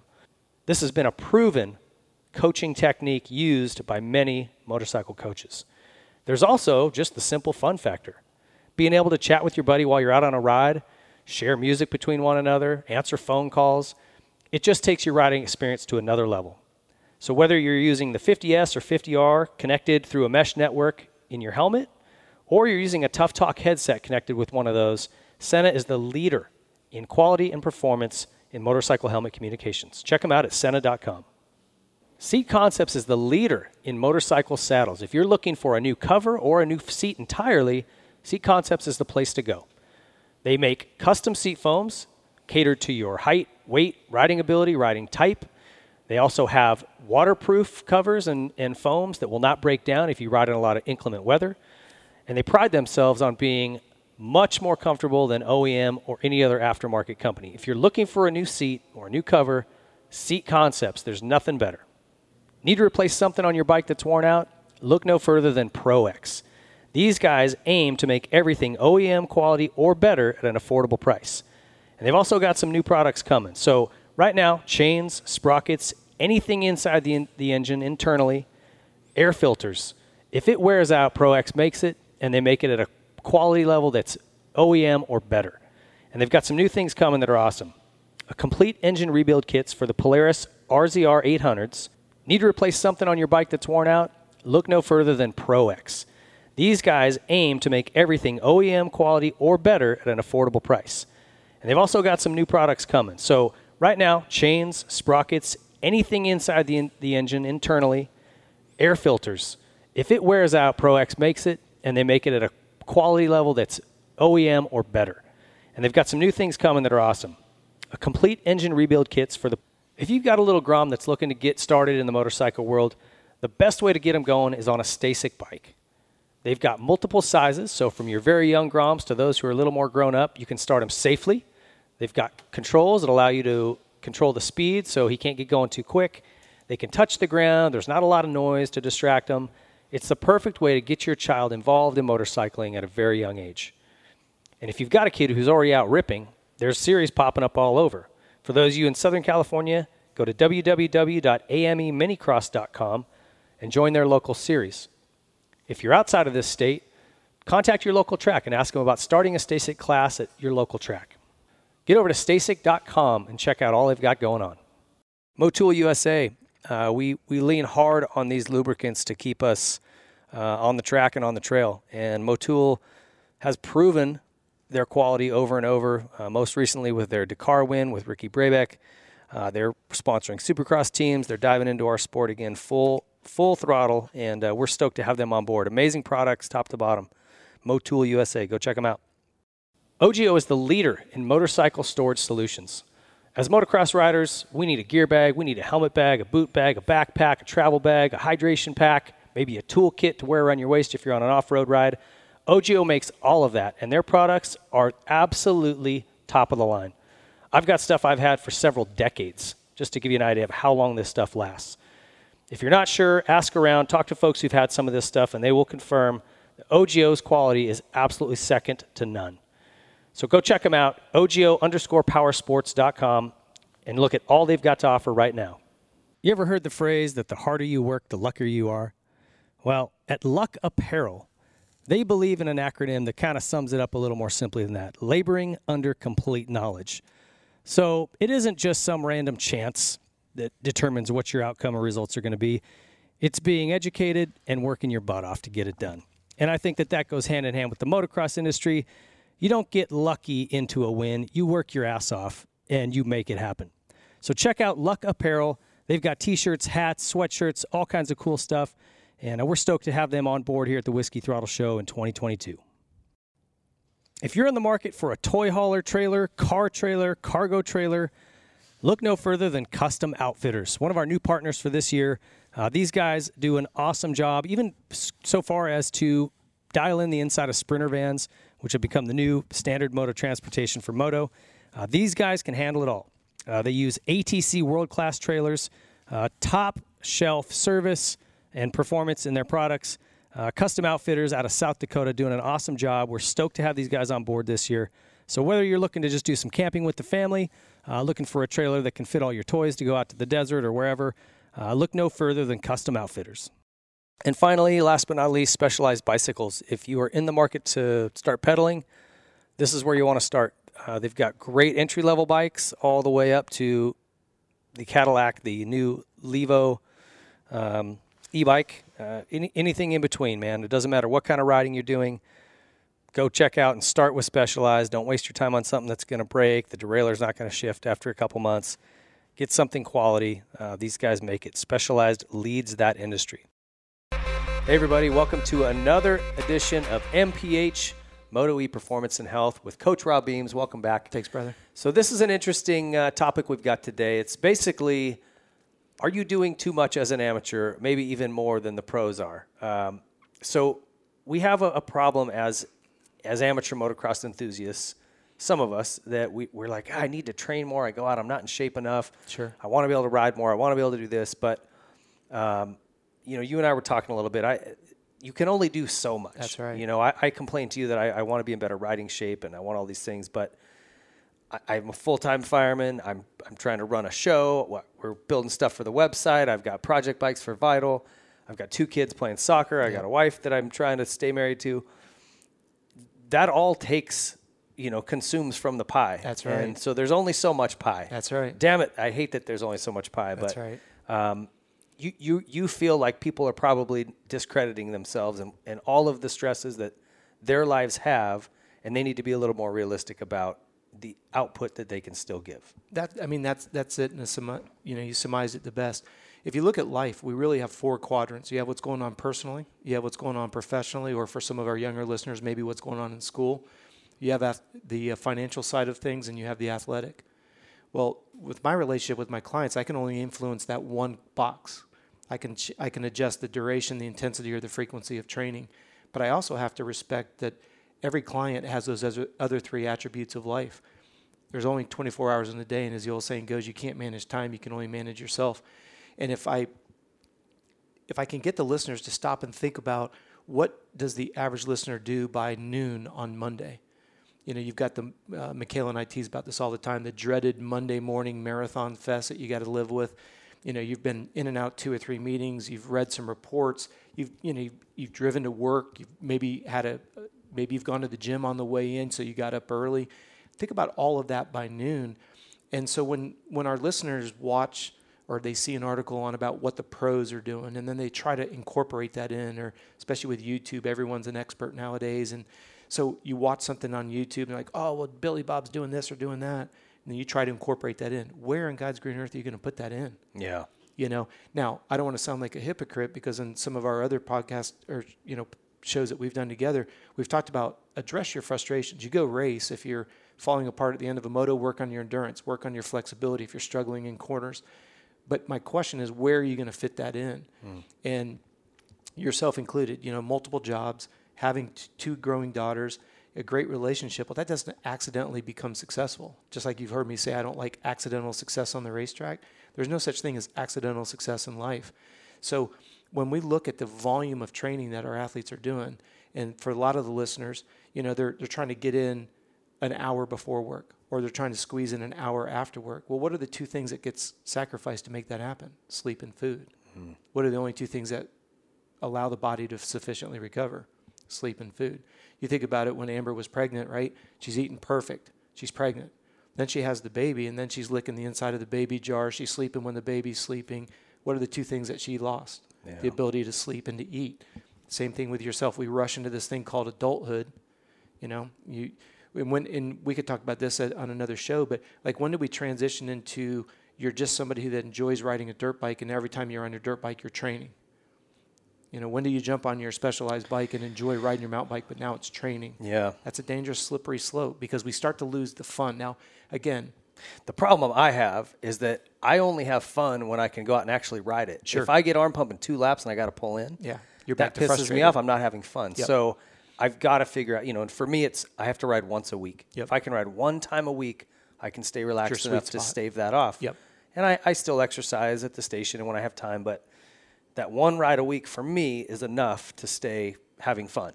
And that's my biggest concern. Well, that's with where this. the structure, for some of the listeners, they'll look at structure as taking the fun out of it. I look at structure allows you to be, and you and I grew up with this in high school, being in the moment. There is nothing worse than you being at the station thinking about riding, and then riding thinking about your daughters at soccer, being at soccer thinking about being at work, and then you go on date night and you're thinking about something else. Well, date night's a bust.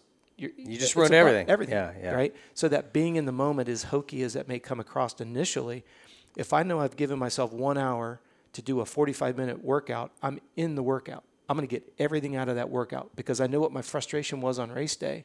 So now when I'm in the gym, I'm addressing that frustration with the exact time I've been given, but I don't feel like a lot of the listeners give themselves credit.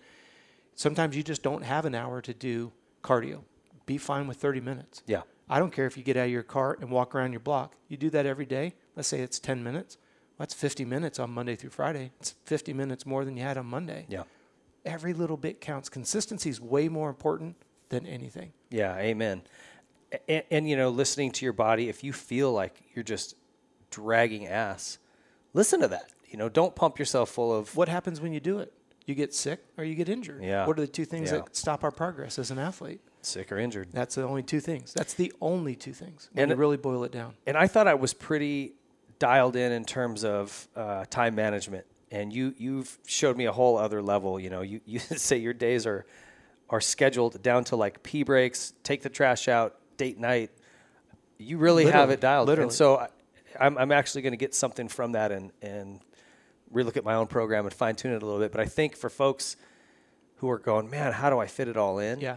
That's really the only way. It has to be on a schedule written down, or a lot of it's just not going to happen. Well, and I don't want anybody to think I live in a glass house. I mean, there's days that, you know, Michaela and I were traveling. We were up in Vermont doing a performance camp up at Winchester. A flight was delayed. We ended up missing a flight. That was a 24-hour day.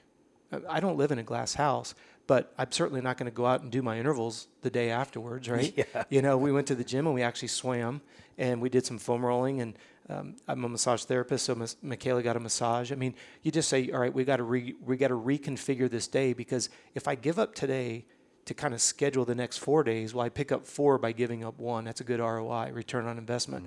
So I'm always looking for that. Yeah. And when I understand the only two things that are going to slow me down are an injury or an illness, the lack of sleep and the lack of food, and I do it for myself, I do it for Michaela, I do it for all my clients. The first thing we do is we block out 9 hours of sleep. So if you know that you've got to leave the house at 7 a.m. to get to the fire station by 8, you're not saying you're going to get up at 7. You got to be up by 6. Why? Because you have to have enough time to get up, eat, go to the restroom, get dressed, so you're on time. Yeah. Because when we start rushing, what do we give up? Sleep and food. So every time we start that domino effect, we're screwed. So I always look at, you know what time you've got to start tomorrow. You've got to be up by 6. Well, that means you've got to be in bed by 9:30, 10 o'clock to get 8 hours of sleep. Well, now we're reverse engineering your week, because we're sitting here, whatever day it is, you're like, okay, well, if I don't get to bed by 10 tonight, but I know I've got to get up by 6, it's just simple math. I won't get 8 hours of sleep. But that's the only place that your body releases growth hormones and what we call recovery hormones, whether it's human growth hormone, testosterone, the natural things that allows us to recover. Only happens with food. Only happens through sleep. So if you look at how you cut up the day, when someone's rushing, what do they give up? I'm going to give up an hour of sleep so I can work out. Wrong combo. Yeah. And that's what our listeners are running into. And I feel like we're maybe it's just an American thing, or specifically American, but you got to get up. You know, you'll see these millionaires giving these speeches about how I only sleep 3 hours a day and I'm up doing more by 6 a.m. than, you know, and it's like, well, maybe you're making a lot of money doing that, but your physical health is going in the crap. Exactly. I mean, you could sit there and be on whatever pedestal you want. I'm not trying to be mean, but if somebody's realistically holding that schedule, they're probably jacked up. You know, whether they're on Adderall or, you know, uppers and downers and all. I mean, there's enough history there that when the shit finally hits the road, that you realize they've ruined themselves to do that. Yeah. And to put it on a pedestal like it's a badge of honor. You know, and we've done that as Americans, I think. Absolutely. I can't really speak for the other countries, but I know at least here it's a badge of honor to say, I'm working 3 jobs and I'm only getting 4 hours of sleep at night. I'm going so hard. Now, I don't want to be disrespectful. We know there's listeners that are going through difficult times, and sometimes you have to work 3 jobs. That's why I'm saying we don't live in a glass house. I don't want to insinuate that. But when you do have that option, do your level best to protect your sleep like a baby. And I always run it through the litmus test of a child. You know, when you have a little one, irregardless of age, when they're tired and hungry, how much fun are they to be around? Yeah. How reasonable are they? But yet we're adults and we say, suck it up, buttercup, let's go. And that's the part that becomes really dangerous at the end of it, because what I want our listeners to be thinking about is sleep is not you being lazy. Sleep is you giving your body what it needs. Eating correctly is not about just, you know, I don't eat this or I don't eat that. Is it an investment or a sacrifice? Because you've got to invest in yourself. Again, an overused term right now. But, you know, the idea is invest in yourself with good food. You're going to feel better. You're going to perform better. You're going to drop weight. Drop body fat, VO2 max goes up. It's just a mathematical formula. So it's a win-win, win-win, win-win-win. Yeah. But at the end of the day, what good is all that money if you don't have your health? And I know, again, that sounds a little cliche-ish, but the older you get, though, the more true that but starts what are to our ring. listeners frustrated about? Well, because I'm not able to ride without arm pump. Okay. Well, why is that? If we keep reverse engineering it, well, you're 30 pounds overweight. Why are you 30 pounds overweight? This might surprise people. It's not because you're eating too much. It's because you're not eating enough and you're not sleeping. We can do a whole show on the hormones associated with sleep, but when you sleep, your body releases human growth hormone, which is the hormone that naturally makes you lean. It only gets released when we're asleep, figuratively speaking. But so if you're not sleeping, you wonder why you're getting heavy. So what do? You eat less calories. What does that do? It dries up your body fat. Why? High cortisol. I mean, it's a domino effect that most of our listeners don't realize. So they try harder and harder, and they work out harder and longer because they got beat on Sunday, which we can relate to. But that's not the solution. So that's why I always say our listeners are doing a lot more, and they've got to give themselves credit to say, hey, you know what? I'm tired. Yeah, work smarter, not harder applies here. And, it really does. And there's a lot of information on your website to help them do that. Be smarter about what you're doing. Yes, you have to be creative and manage your time well, but there's also just some good things to do and not to do, and Coach Rob can help you get through those. Get over to CompleteRacingSolutions.com for all those. There is a ton of free resources. You can also sign up for membership and have access to even more detailed stuff. Thank you for coming Appreciate on. it, bud. Stay tuned for more MPH videos coming soon.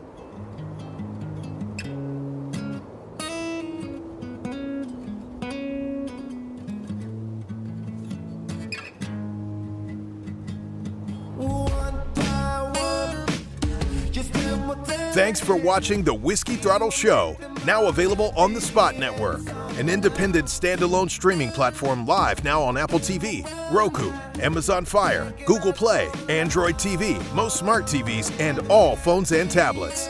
Look for future live shows and specials only available on Spot Network. Download the app today on your favorite device. And don't forget to like and subscribe and click the bell to get alerts for all the latest content. Follow us on Twitter at W_throttle_show and on TikTok, Facebook, and Instagram at Whiskey Throttle Show.